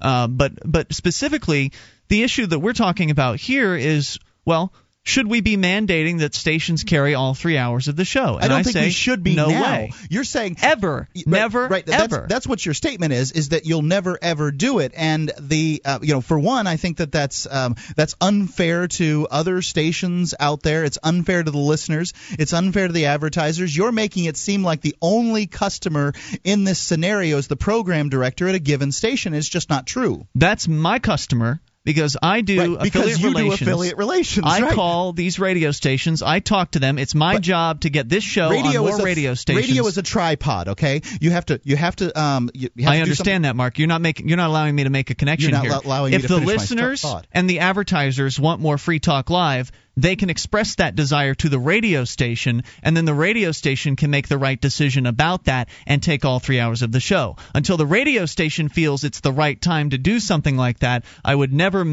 try to make some sort of mandate from on high that, all right, now we're big enough and important enough that you must take all 3 hours or we're going to just leave your airwaves. And that is not the attitude that I have. That is not an attitude of bent toward customer service. That's a very highfalutin, full of yourself, we're big shot radio stars attitude, and I do not have any intention or desire to be seen in that particular light. I do not want to be associated with the likes of people that do business in that particular way, and I will not do that. Similarly to that, go ahead. Man. You got to grandstand here. Step off the soapbox for a second. You can make the statement that they'll carry 3 hours of the show every night, and this isn't where we are. This is 5 years, 10 years down the road. You can make that statement mean whatever you want to make it mean, but all it means is that if the station wants to continue carrying the show, that they have to carry all 3 hours. It doesn't mean that you're a big shot. Cram down. It doesn't mean anything like that. That means it's a cram down, and it means you're full of yourself. You can decide what it means, whatever it means. You're getting greedy. If you're providing a service that is that valuable that they want to go ahead. If it's that valuable, they'll ask you for all 3 hours. They'll take all 3 hours. If it's that valuable, and they know that their listeners and their advertisers support it and want that, then they'll ask you for all 3 hours. You won't have any problem getting people to do that. You don't have to make it a contractual obligation. It'll automatically be in demand. The point that I'm trying to make to you is that you're saying that only if some other station in town says, "Oh, I'll take 2 hours instead of the one hours that the." I mean, you'd throw over a station that was already carrying the show that only wanted to carry 1 hour a night. It's not called throwing it over. It's called a contract. 3? It's called a contract. And if the contract allows one side to get out versus the other side, for instance, coming up here in let's see, about 3 days actually, we're going to lose our Paris affiliate because they're changing formats to a music format. Well, they gave me notice as per our contractual agreement that said back in January they said, hey, we're changing formats and we're going to give you here's your 30 days and we're taking you off the air. And that's okay. In the same way, I would say to them, hey, there's this station across town saying they're willing to take all 3 hours of the show. You guys are only taking an hour a week. They're going to take 18. Unless you're ready to take 18, I'm going to have to say goodbye. Unfortunately, I don't want to, but this is what I have to do. That's the right thing for my show. And they'll understand that because they want what's best for Free Talk Live. All my affiliates have been very, very nice and understanding. I'm not saying these are bad people. I don't know why it is. I'm not saying they're bad people. They're good people, and that's why I don't screw over good people. It's Mark. Not screwing it over. When you cram down, you're screwing people over. That people that ask a price for their product for whatever that price is are somehow evil. For That's raising not their what I'm saying. That's not what I'm saying. I think that there's a certain point at which that I will not cross, and I will not cross the point of becoming what I consider to be greedy. I have never seen anything good come from being greedy in my life. It has had consequences, immediate consequences in many cases that have not been positive. What is greedy? Define greedy for me. For me, being greedy is being focused on anything besides satisfying your customer. Wait, aren't the customers the listeners, and wouldn't the listeners be better satisfied if we were on 3 hours a night? You're ignoring the point I already made, Mark, and that is if the listeners want that. Aren't the advertisers, and wouldn't they be better served to have more avails to advertise in? Mark, you're ignoring my point. If the listeners and advertisers of radio stations want those things, that's what they'll get. Oh, yeah, because advertisers have all kinds of time to call program directors across the nation to... The listeners, to get them if that's what they want, that's what they'll get. If the radio station feels as though Free Talk Live is beneficial... great at getting listeners to call PDs, absolutely. If the radio PD, if the program director feels that Free Talk Live is a good program, that he's getting good response from his listeners and the salespeople are selling the show, then they'll add more Free Talk Live. It's a natural process that will happen on its own. Then we get to the issue of charging for the show, which I brought up during the break.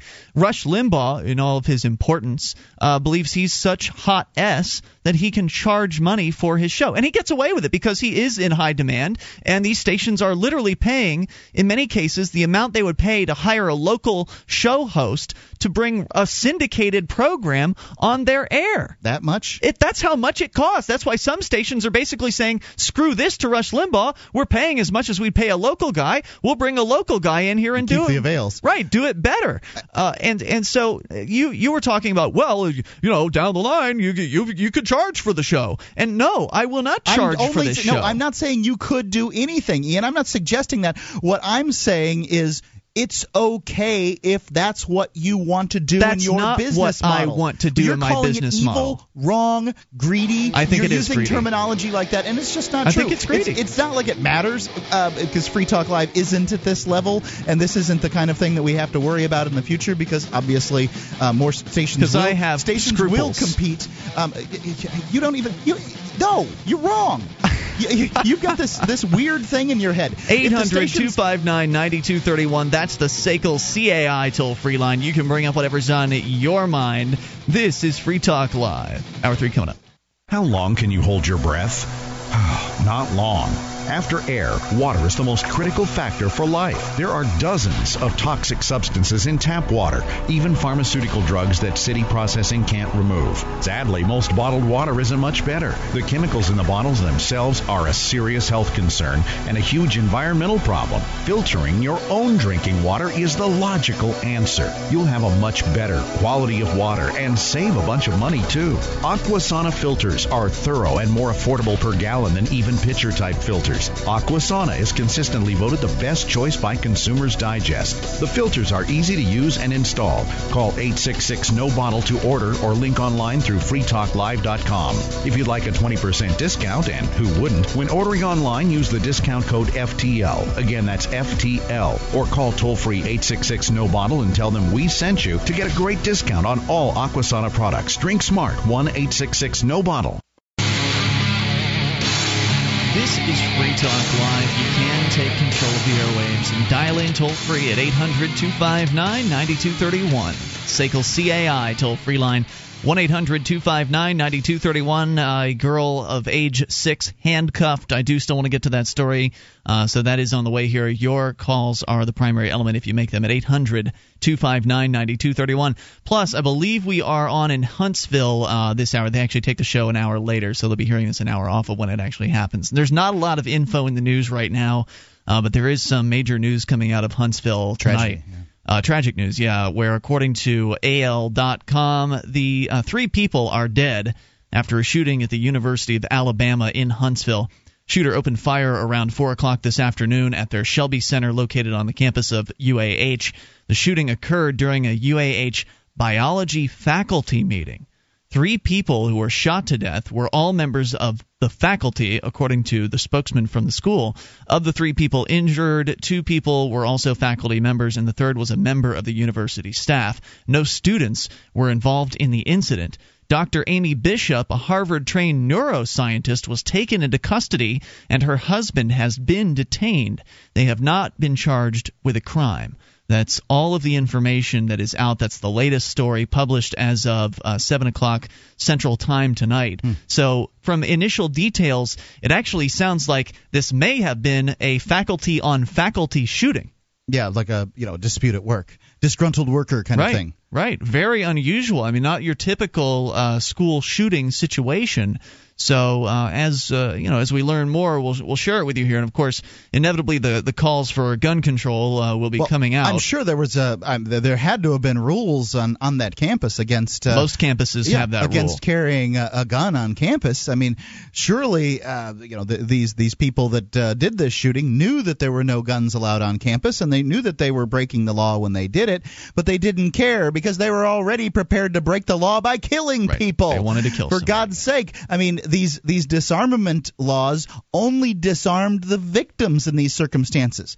Try to imagine what would have happened here if somebody would have had a gun in their purse or concealed on their person, and this happened, and maybe they would have gotten 1, maybe 2 of the people, but it wouldn't have been quite as many people injured. These laws, these disarmament laws, are really only victim disarmament laws because they do not disarm the perpetrators. Absolutely, and we've been talking about that extensively on the program actually over the last week. In fact, the issue even came up on tonight's show earlier tonight. Just wanted to get the information out there for any of our Huntsville listeners and to share with our listeners the unusual circumstances here. That it's actually a faculty-on-faculty shooting. So anyway, the toll-free number is 800-259-9231. Last hour at the end of the show, we got into a little bit of heated discussion, Mark, about this radio industry, the business of doing syndicated talk radio, and some of the disagreements that you and I have over the way that I represent the show and that I plan to handle this show in the future. It's not really an issue you have right now with how I represent the show, but you would like, for instance, for me to do things differently into the future once presumably the demand increases for Free Talk Live. I want you to have a little freedom around some of these ideas because you're in such deep competition with so many of these other radio shows that you've, in your mind, and I understand, I have too, vilified these other shows and the way that they do their business, and you're basically saying, well, I would never conduct business in this way because it's bad and it's wrong, and it's not. If you have a product that's valuable, then charging for that product is not wrong. What you were suggesting here was that Rush Limbaugh is somehow bad, wrong, greedy, or evil for asking for money from the stations that air his show. In our industry, it's basically the standard that, and what Free Talk Live does is we just ask for airtime, and then we do some ads during that time, and that's how we make our money. But I don't think that Rush Limbaugh is anything but the top dog, and the top dog is going to get paid more. Period. End of story. Top dog. It is greedy what Rush Limbaugh does by charging radio stations to put him on the air, because Rush Limbaugh would get paid plenty if they just sold the inventory in his show. He can make plenty of money. He's got over 600 radio stations. There's all kinds of money there. Decide how much money he. Well, I mean, maybe I'm not deciding anything for him, Mark. Hired more staff and then provide some kind of better service to his people. I'm not deciding anything, Mark. I'm just telling you how I feel about the way that particular business model works. For me, that feels wrong. to try to choke as much cash out of the radio stations around the country as possible. Choking cash to make it harder for them to do business, increase their overhead just to put your program on the show. You're not doing anything to them except charging for your product. They get to choose whether or not they want to carry that show. Period. End of story. And some of them have decided to do this. Choice. If they think it's better that to put on a local host or carry some other show, there's no shortage of shows that'll air between 12 and 3. Carry Dr. Joy Brown. She won't do it to you. Good. It's fine, right? Fine. So, you provide whatever, and then the people that want to listen to that will listen to that. It's okay. All this is okay. It's not wrong. It's not bad. It's not evil. It's not greedy. It's okay for him to do it if that's what he wants to do. Then why is that's their business. But you were calling it greedy. For me, I would consider that greedy because, the definition of greed is excessive or rapacious desire, especially for wealth or possessions. It seems that going over, I think there's a certain point at which you've gone overboard into being unnecessarily taking an unnecessary amount of money.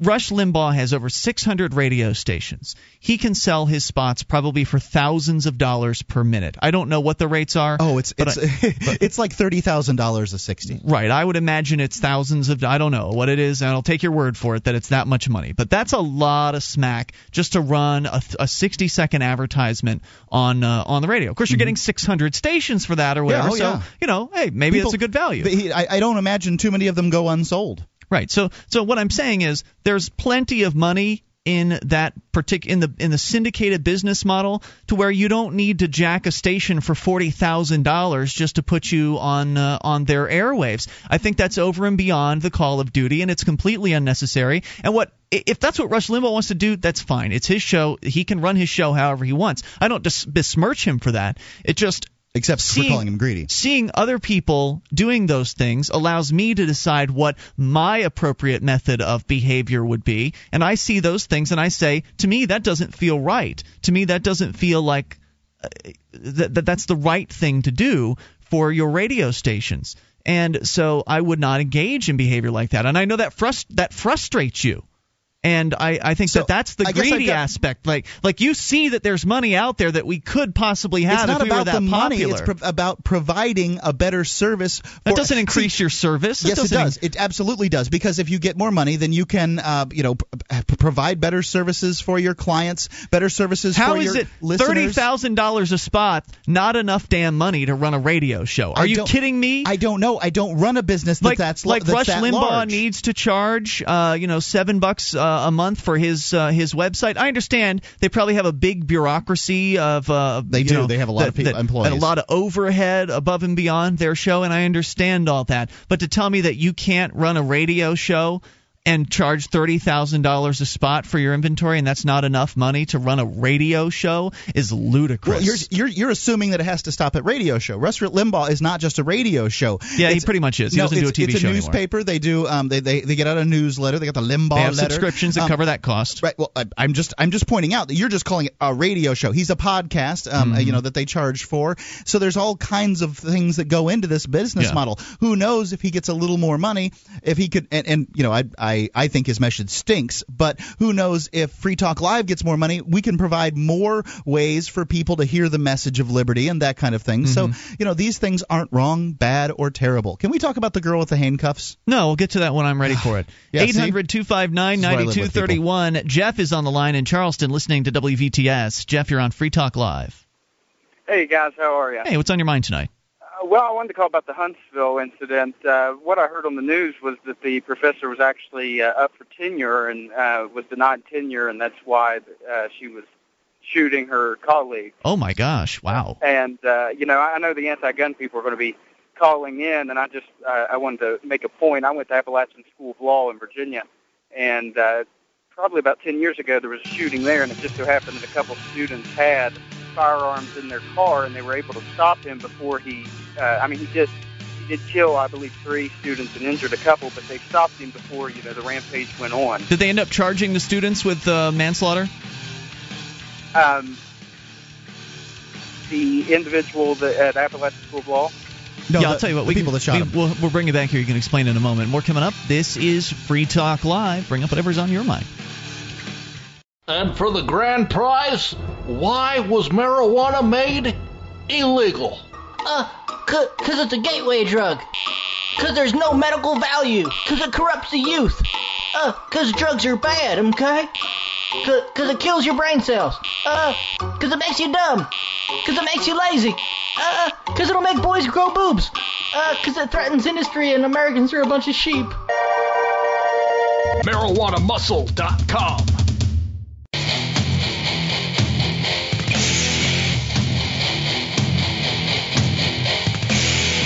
This is Free Talk Live. You can take control of the airwaves, dial in toll-free, and bring up whatever's on your mind. 800-259-9231. That's the SACL CAI toll-free line. 1-800-259-9231. Tonight, it's Ian with you. And Mark. And you can join us on our website at freetalklive.com. All the features are free, so enjoy those on us. Again, that's freetalklive.com, and those features include our cam and our chat room. It's all mixed together. You can go to cam.freetalklive.com, chat with some of our listeners, a bunch of people in there right now, cam.freetalklive.com. As we go back to Jeff, listening to WVTS in Charleston. Jeff, you're back on Free Talk Live. You were talking about a school shooting. What prompted this discussion was that there was a school shooting in Alabama today that actually involved faculty versus faculty, which is kind of an unusual situation for a school shooting. But you were talking about a story. Was it there in you said it was in Virginia where this went down, where a couple of students did manage to get to their cars and get their guns and essentially help put a stop to the school shooter? Yeah. To the best of my recollection, they didn't have to fire.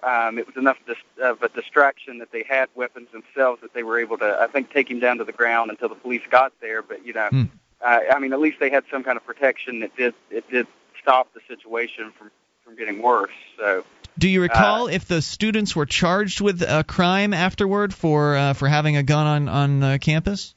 I don't believe they were. That's good. I don't think so. No. That's good to know. Was there any other detail about that you wanted to share?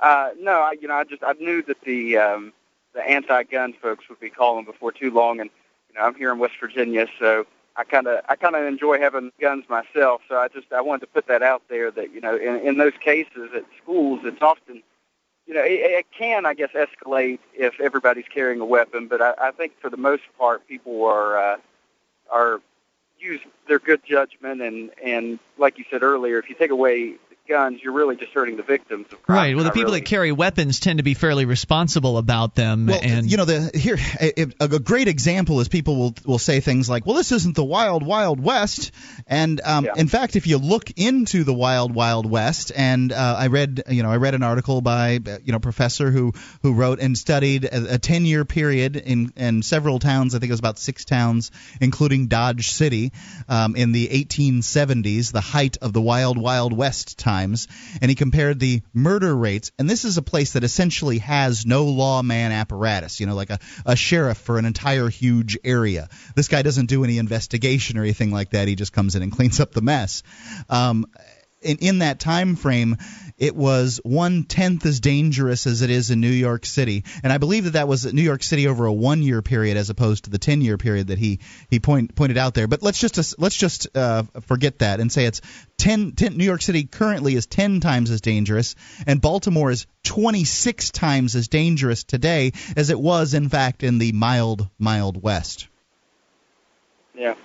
Thanks, Jeff, for the thoughts tonight. I appreciate hearing from you at 800-259-9231. That is the SACL CAI toll-free line. Sure. I mean, situations can escalate if somebody, if 2 men have a gun. It's possible, but I think that there's a real good reason why they wouldn't, and that is that if somebody escalates, they know there's a very good chance that they're going to die.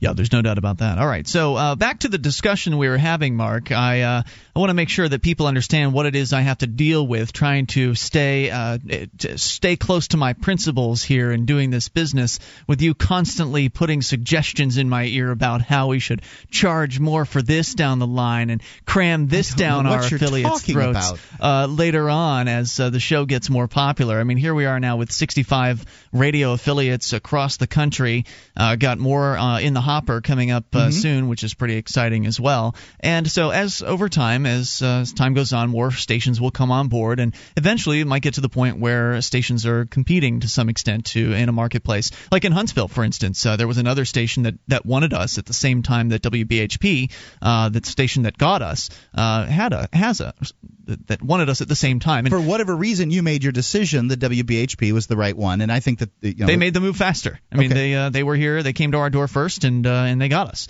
as a result of that. And so there are just some things that I think that are unscrupulous practices that I would not engage in, that I consider to be beyond the pale. I consider it to be inappropriate. I consider it to be poor customer relations and poor customer service. I consider it screwing over the people that helped you get to where you are. That's, I think, the most important point about this.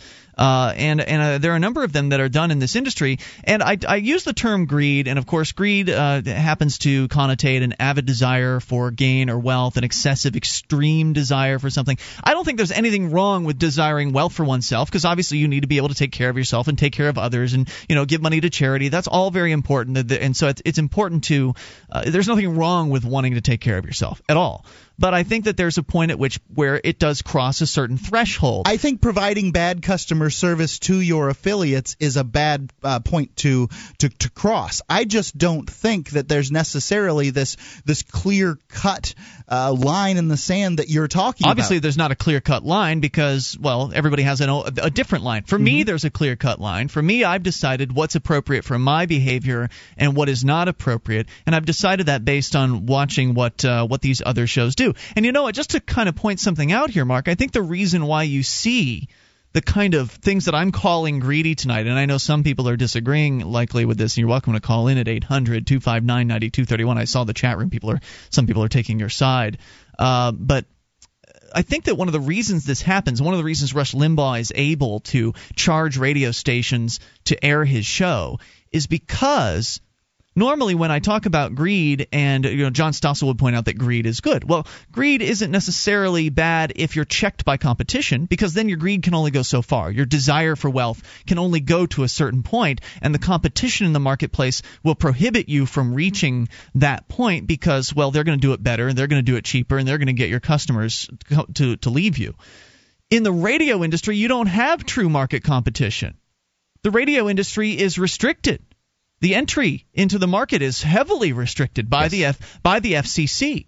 And so you don't have the true competitive marketplace that should exist in the audio entertainment via the radio waves field that ideally should exist, in that anybody who wants to start a radio station should be able to do so as long as they aren't stepping all over the signal of their radio neighbors that happen to live in the same or be broadcasting from the same geographic area. But as long as you've got the FCC sitting in between the people that want to do radio and the people that actually get to do radio, then you've got a very, very limited amount of options out there. And so because there are only a handful at most of talk radio stations in any given marketplace, because of the restrictions that the FCC puts on the business, well, as a result, there are only so many talk radio syndicated programs out there that are available to those talk stations. So I think in the absence of an FCC, in a true free market of a radio spectrum, I don't think Rush Limbaugh would be able to be as rapacious with his radio affiliates. I don't disagree with that. I do absolutely agree with what you're saying. So that's why I think those practices are wrong and inherently greedy, because they wouldn't otherwise exist. They exist. They are the market working with inside the paradigm that exists. So that if he getting the highest price that he could get, whatever that price may be, whether it's more avails, whether it's dollars or whatever it is, would still be the same desire in an unchecked marketplace. So but the desire isn't wrong and the desire isn't evil. You got to grandstand. The desire isn't wrong and the desire isn't evil. It's the marketplace that's skewed by the government that's wrong.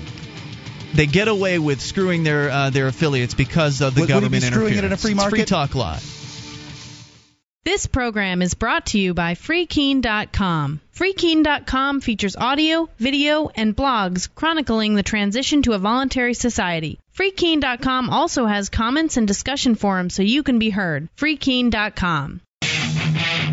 This This is Free Talk Live. You can take control of the airwaves if you dial in toll-free at 800-259-9231. That's the SACL CAI toll-free line, 1-800-259-9231. Tonight, it's Ian with you. And Mark. And you can join us online at freetalklive.com. We give you the features for free, so enjoy those on us. Again, that's freetalklive.com, and the features include the archives. If you've missed a moment of the show, just click and download. They're yours right there on the front page of the website. You can go back, in fact, in our podcast all the way to the beginning of January of 2009, completely free at freetalklive.com. There are lots of reasons to look forward to the Libertarian Party National Convention. You'll meet new friends and allies and have great conversations that run late into the night. Most importantly, you'll help restore principle to the party. See why the LP is worth saving it. TakeBackTheLP.info. TakeBackTheLP.info. Toll-free number is 800-259-9231. You know, Mark, you're getting so upset about this topic, and it just makes me want to keep it going because of how you're reacting to it. Because I'm evil, and I'm wrong, and I am rapacious, right? I'm not saying that you're evil, and you're wrong, and you're rapacious. I'm just saying that you don't understand... You've tried to convince me to do some of these things that I consider unscrupulous. I've never tried to convince you to do anything, in the dude. Industry. I'm trying to not keep tonight, but in the past. Keep your mind open. How could we do this? We don't have to keep my mind open to something I consider to be unscrupulous and wrong. That's the point. Why would I keep my mind open to that? You know as well as I do that charging what your product is worth is not wrong, unscrupulous, rapacious, or evil. You don't or understand. Greedy. I try to do business from the perspective of the customer because at one time I was a customer. You don't win. But the point is you deal on a regular basis with only program directors, and so therefore your view of the marketplace is somewhat skewed. You have more than one customer.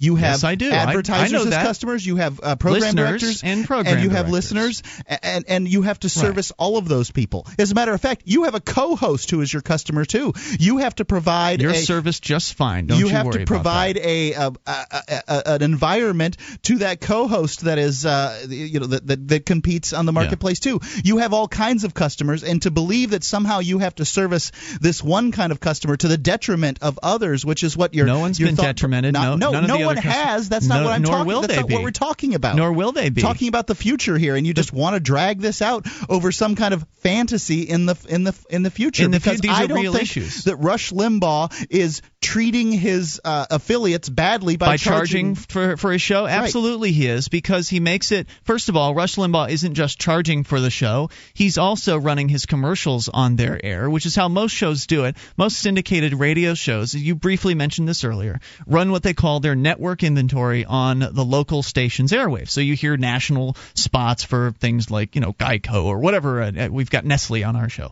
for instance. So you hear national spots for things like that.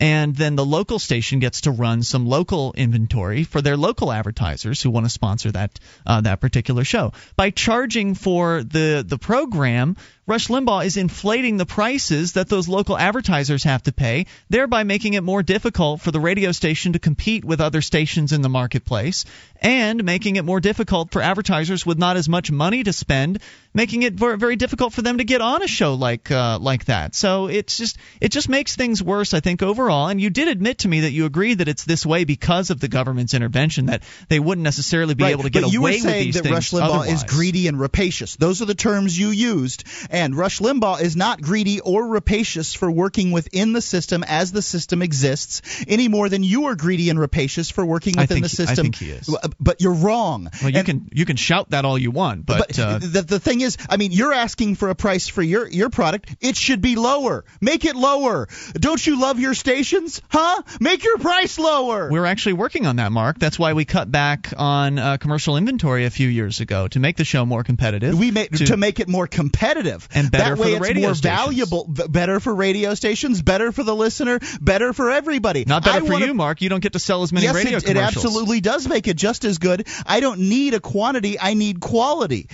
So if we have more radio stations, then that helps you more, doesn't it? Isn't that greedy? Isn't it greedy by making the I mean, this is the stupid philosophy that you have. Not if you're doing it for the best. You would defend any other individual for charging whatever they want to charge, but in this case, because your mind is skewed, because you're so deeply immersed every day by doing what you do. Shut up. For my stations. Shut up. I'm not done. You're so deeply immersed that you've forgotten that it's okay to charge whatever you want to charge and whatever you can get for your product, because that way you can provide the best service for your customer. It's okay. It's okay. It's not wrong. It's not greedy. It's not rapacious. I think you've gotten a little bit lost. What's best for me is what's best for my customers as far as getting these stations on board without trying to squeeze every last dime out of them is important to me. I don't want them to feel like they're getting screwed in order to take the show. And a lot of Rush Limbaugh stations feel that way. Well, if they feel that way, they should drop him. They feel that way, but they're not willing to do it because he's in high demand. Then he's valuable enough for it. I can tell you, I go to the grocery store. Obviously, he's valuable enough for it. If he wasn't valuable enough, they wouldn't pay the price, right? Look, there's some things. When I go to the store, sometimes there's some things that are a little too high priced for me, and some of them I get. And some of them I don't get, because some of them I want enough to pay the price that it is, and some of them I say, it's just too much. I'm not going to get it this time. I'll get less of it. Whatever. That doesn't make that company greedy, okay, here's where rapacious, you're or wrong. Here's where you're absolutely wrong, because you've admitted to me that the FCC has created a restricted marketplace that allows for these behaviors to exist. You also agree that they may not exist in the absence of the FCC because of the increased competition. Likely not. And you said that, well, as long as it's within the system, then it's okay. Well, would you say that's true about other companies that use the system to essentially line their pockets full of people's money? Because that's what's going on here. Taking the system to support the system in its limiting of people to be free to speak and to populate the airwaves is wrong. So if Rush and I'm sure he does support this, if in his supporting of that's wrong. However, charging for what he charges is not wrong. But he's using a coercive system to get more money than he otherwise would. You're using a coercive system to get on the air. Why don't you just not give your? Why don't you really support community radio? It. No, I'm not. You're dodging I'm pointing the point. out that everybody has to work within the system, and but there's a difference between working within the system and using the system to extract as much money as possible. He's not from people. using the system in that way. He is working within the system in that instance. Now, if he's giving money to the FCC or supporting his stations and keeping and limiting people out in a monopoly or licensing aspect, then what he's doing is wrong in that area. But charging what he's going to charge for his product and getting that is not wrong. The toll-free number is 800-259-9231. That is the SACL CAI toll-free line. And what you're hearing here is the age-old conflict between the sales department and the programming department in radio. You wish you could properly represent the programming department in radio. What are you talking about? I look at this from the perspective of somebody who's running a radio station. You're not even looking at this from the perspective of your listener. You're looking at this the perspective of an affiliate relations department. I'm looking at this from the perspective of listeners because I've been successful at getting this show out to more listeners because of the way I market this program. The way you market this program has been sheer genius, but you're limiting yourself in the by the way, genius that I came up with. Limiting yourself in the process. What did you come up with? The whole the fact that we have on staff a sales guy and an affiliate relations. Oh, because I've been doing affiliate relations a lot longer than you've been doing sales. Absolutely, so you didn't come up with that. Yeah, sure, but okay. I was sitting in the room when we came up with this whole business plan, right? But me marketing the show didn't have anything to do with what you came up with. You marketing the show too. You made it sound like you came up with the marketing plan for the show. I'm the marketing genius behind the show. You sell the commercial inventory on the program. I market this show to radio stations. I put together the business model with you in the room, many long years ago. Right, but you didn't start selling the show until 2006. It wasn't ready for that. What was I going to sell a show that started out on 3 radio stations? I'm not pointing. I'm 6 watts in Kansas City. You made it sound like you created the entire plan for the show, Mark, and that's not the case at all. So don't pat yourself on the back too much. 800-259-9231. That's the SACL CAI toll-free line. You can bring up absolutely anything. Take control of the airwaves. Is Mark right? Is Rush Limbaugh not greedy for screwing his radio stations as deep as he possibly can for every last cent? What about the girl with the handcuffs? Handcuffs? That's a short story. We'll get to that. You can bring up anything here in the remaining moments. Enough time for your calls. Is Rush Limbaugh greedy? What are your thoughts? It's Free Talk Live. DVD, books, music, instruments, periodicals, computers, software, electronic, photo, cell phone, office product, home and garden, bed and bath, furniture, kitchen, pet supply, automotive, hardware, apparel, shoes, jewelry, grocery, healthcare, sports and outdoors, toys, games, used, and more. It's a department store at your fingertips. Amazon.freetalklive.com. Get all your shopping done, a great deal, delivery to your door, and a percentage of your purchase will go to Free Talk Live when you enter Amazon through Amazon.freetalklive.com. This is Free Talk Live. You can bring up anything, even in these remaining moments. Just dial on in toll-free at 800-259-9231, the SACL CAI toll-free line, 1-800-259-9231. Tonight, it's Ian with you. And Mark.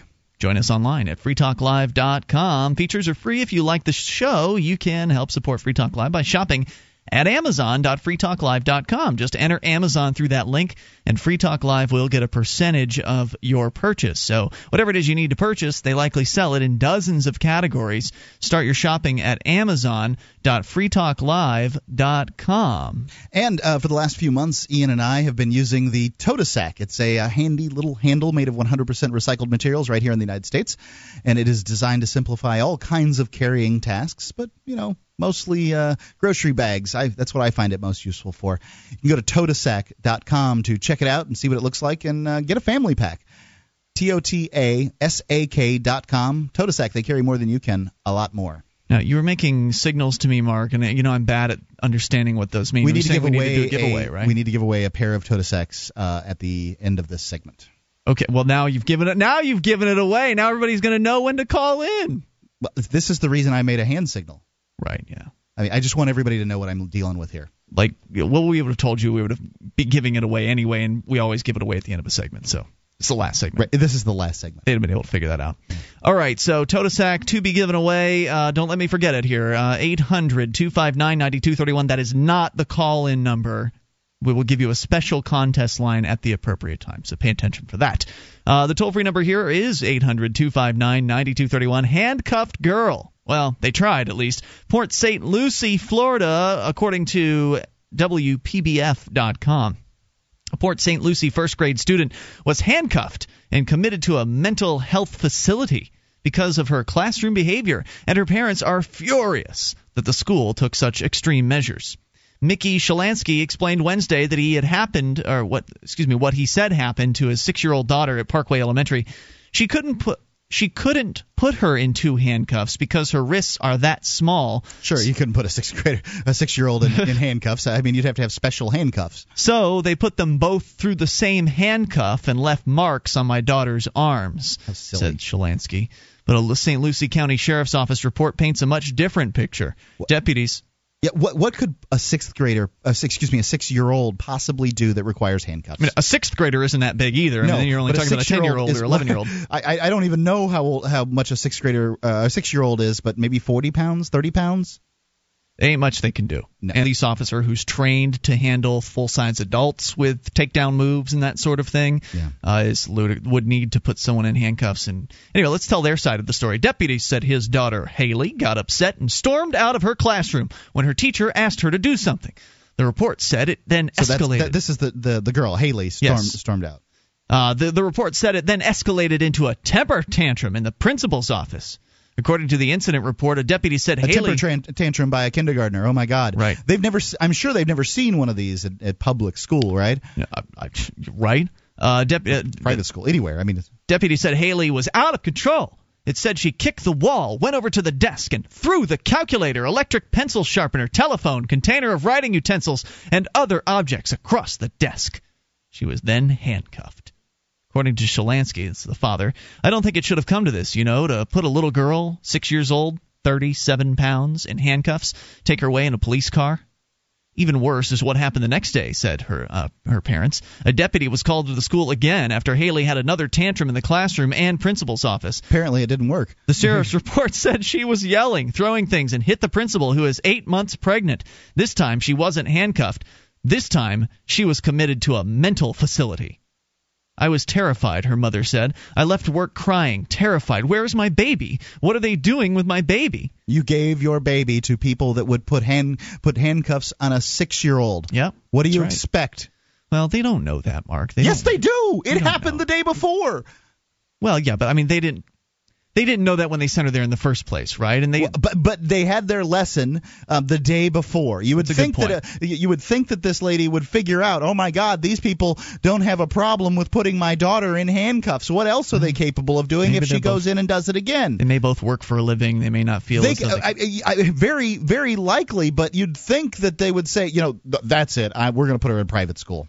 Maybe they were afraid if they pulled her out that they'd be charged with a crime.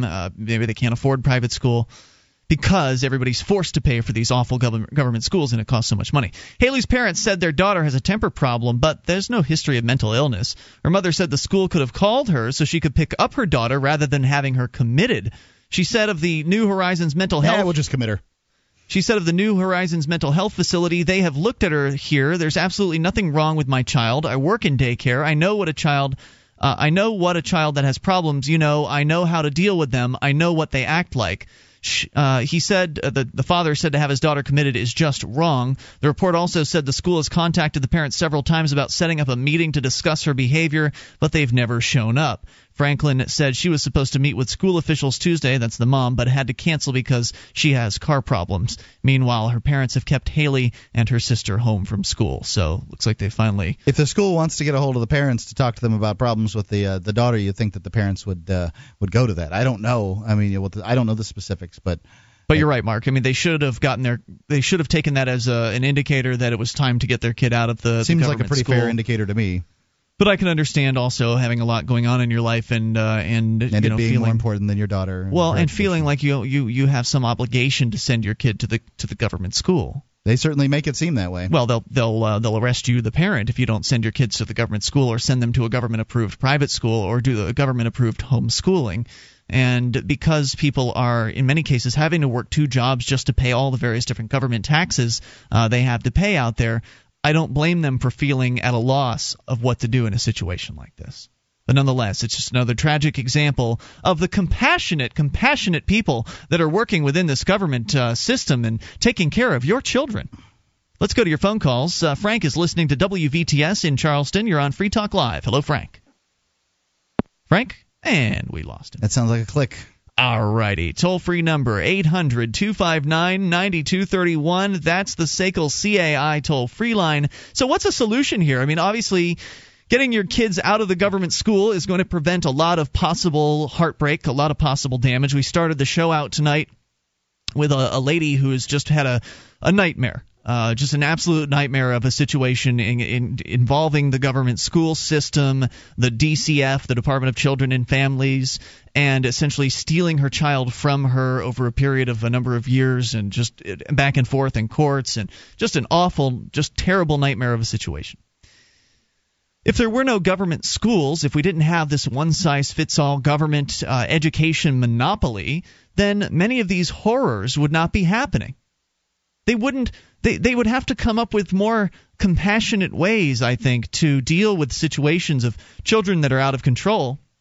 And first of all, I don't think kids would get as out of control in schools that had more compassionate people working for them because they had developed new ways of educating that actually interested the children. The competition, in the first place. Made it so that they had to, come up with better ways to deal with problems like this. And I think you're always going to have kids with temper tantrums, but likely to be the case. However, I think there has been, some evidence to show that a lot of acting out that kids do in school has to do with the fact that they aren't engaged.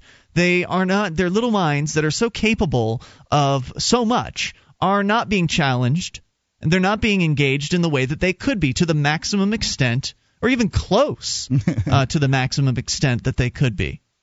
They're forced into these one-size-fits-all school classes where they essentially teach down to the lowest common denominator in the class, and any of the kids that are more intelligent than that get bored to tears of what is being shoved down their throat. And if the kids are bored in class, then they're going to try to find something else to spend their time on, whether that's daydreaming or doodling or causing trouble and acting out. It's not learning. it's not what they could be doing. It's not as productive of a usage of their time as it could possibly be, and it's a tragic cost that we're all paying in society, because you take one kid out and multiply all the wasted time and the wasted experience times millions of children. It's just tragic. When you're saying that, it reminds me of the gal that we met. I believe her name is Deborah. That was from the National Homeschooling Organization, the Liberty Forum. She had her own Liberty Forum down in Connecticut too, but we met her at the Liberty Forum, and I just remember her daughters. I think they were 11 and 12 when they graduated high school from homeschooling and then went off to college. Yeah. And wow. I mean, obviously this woman's a doctorate and she values education, and not everybody would teach their kids to that level. But I just think that we would see such a better form of education if you just allowed a free market in education. And you'd have little small homeschooling groups where people would. They get better education. I think the public school system is an entire mess. Absolutely right. We're out of time, but we still have enough time to give you a TOTASAC. TOTASAK.com is where you can go to learn more about it. Get yourself a 2-pack now and help you bring those groceries back in from the car, probably in one trip. They are handy little devices, and you can get the 2-pack if you're caller number 2 right now at 603-435-1105. 603-435-1105. We'll see you tomorrow night online in the meantime at freetalklive.com. Attention, all active duty members and veterans of the U.S. military.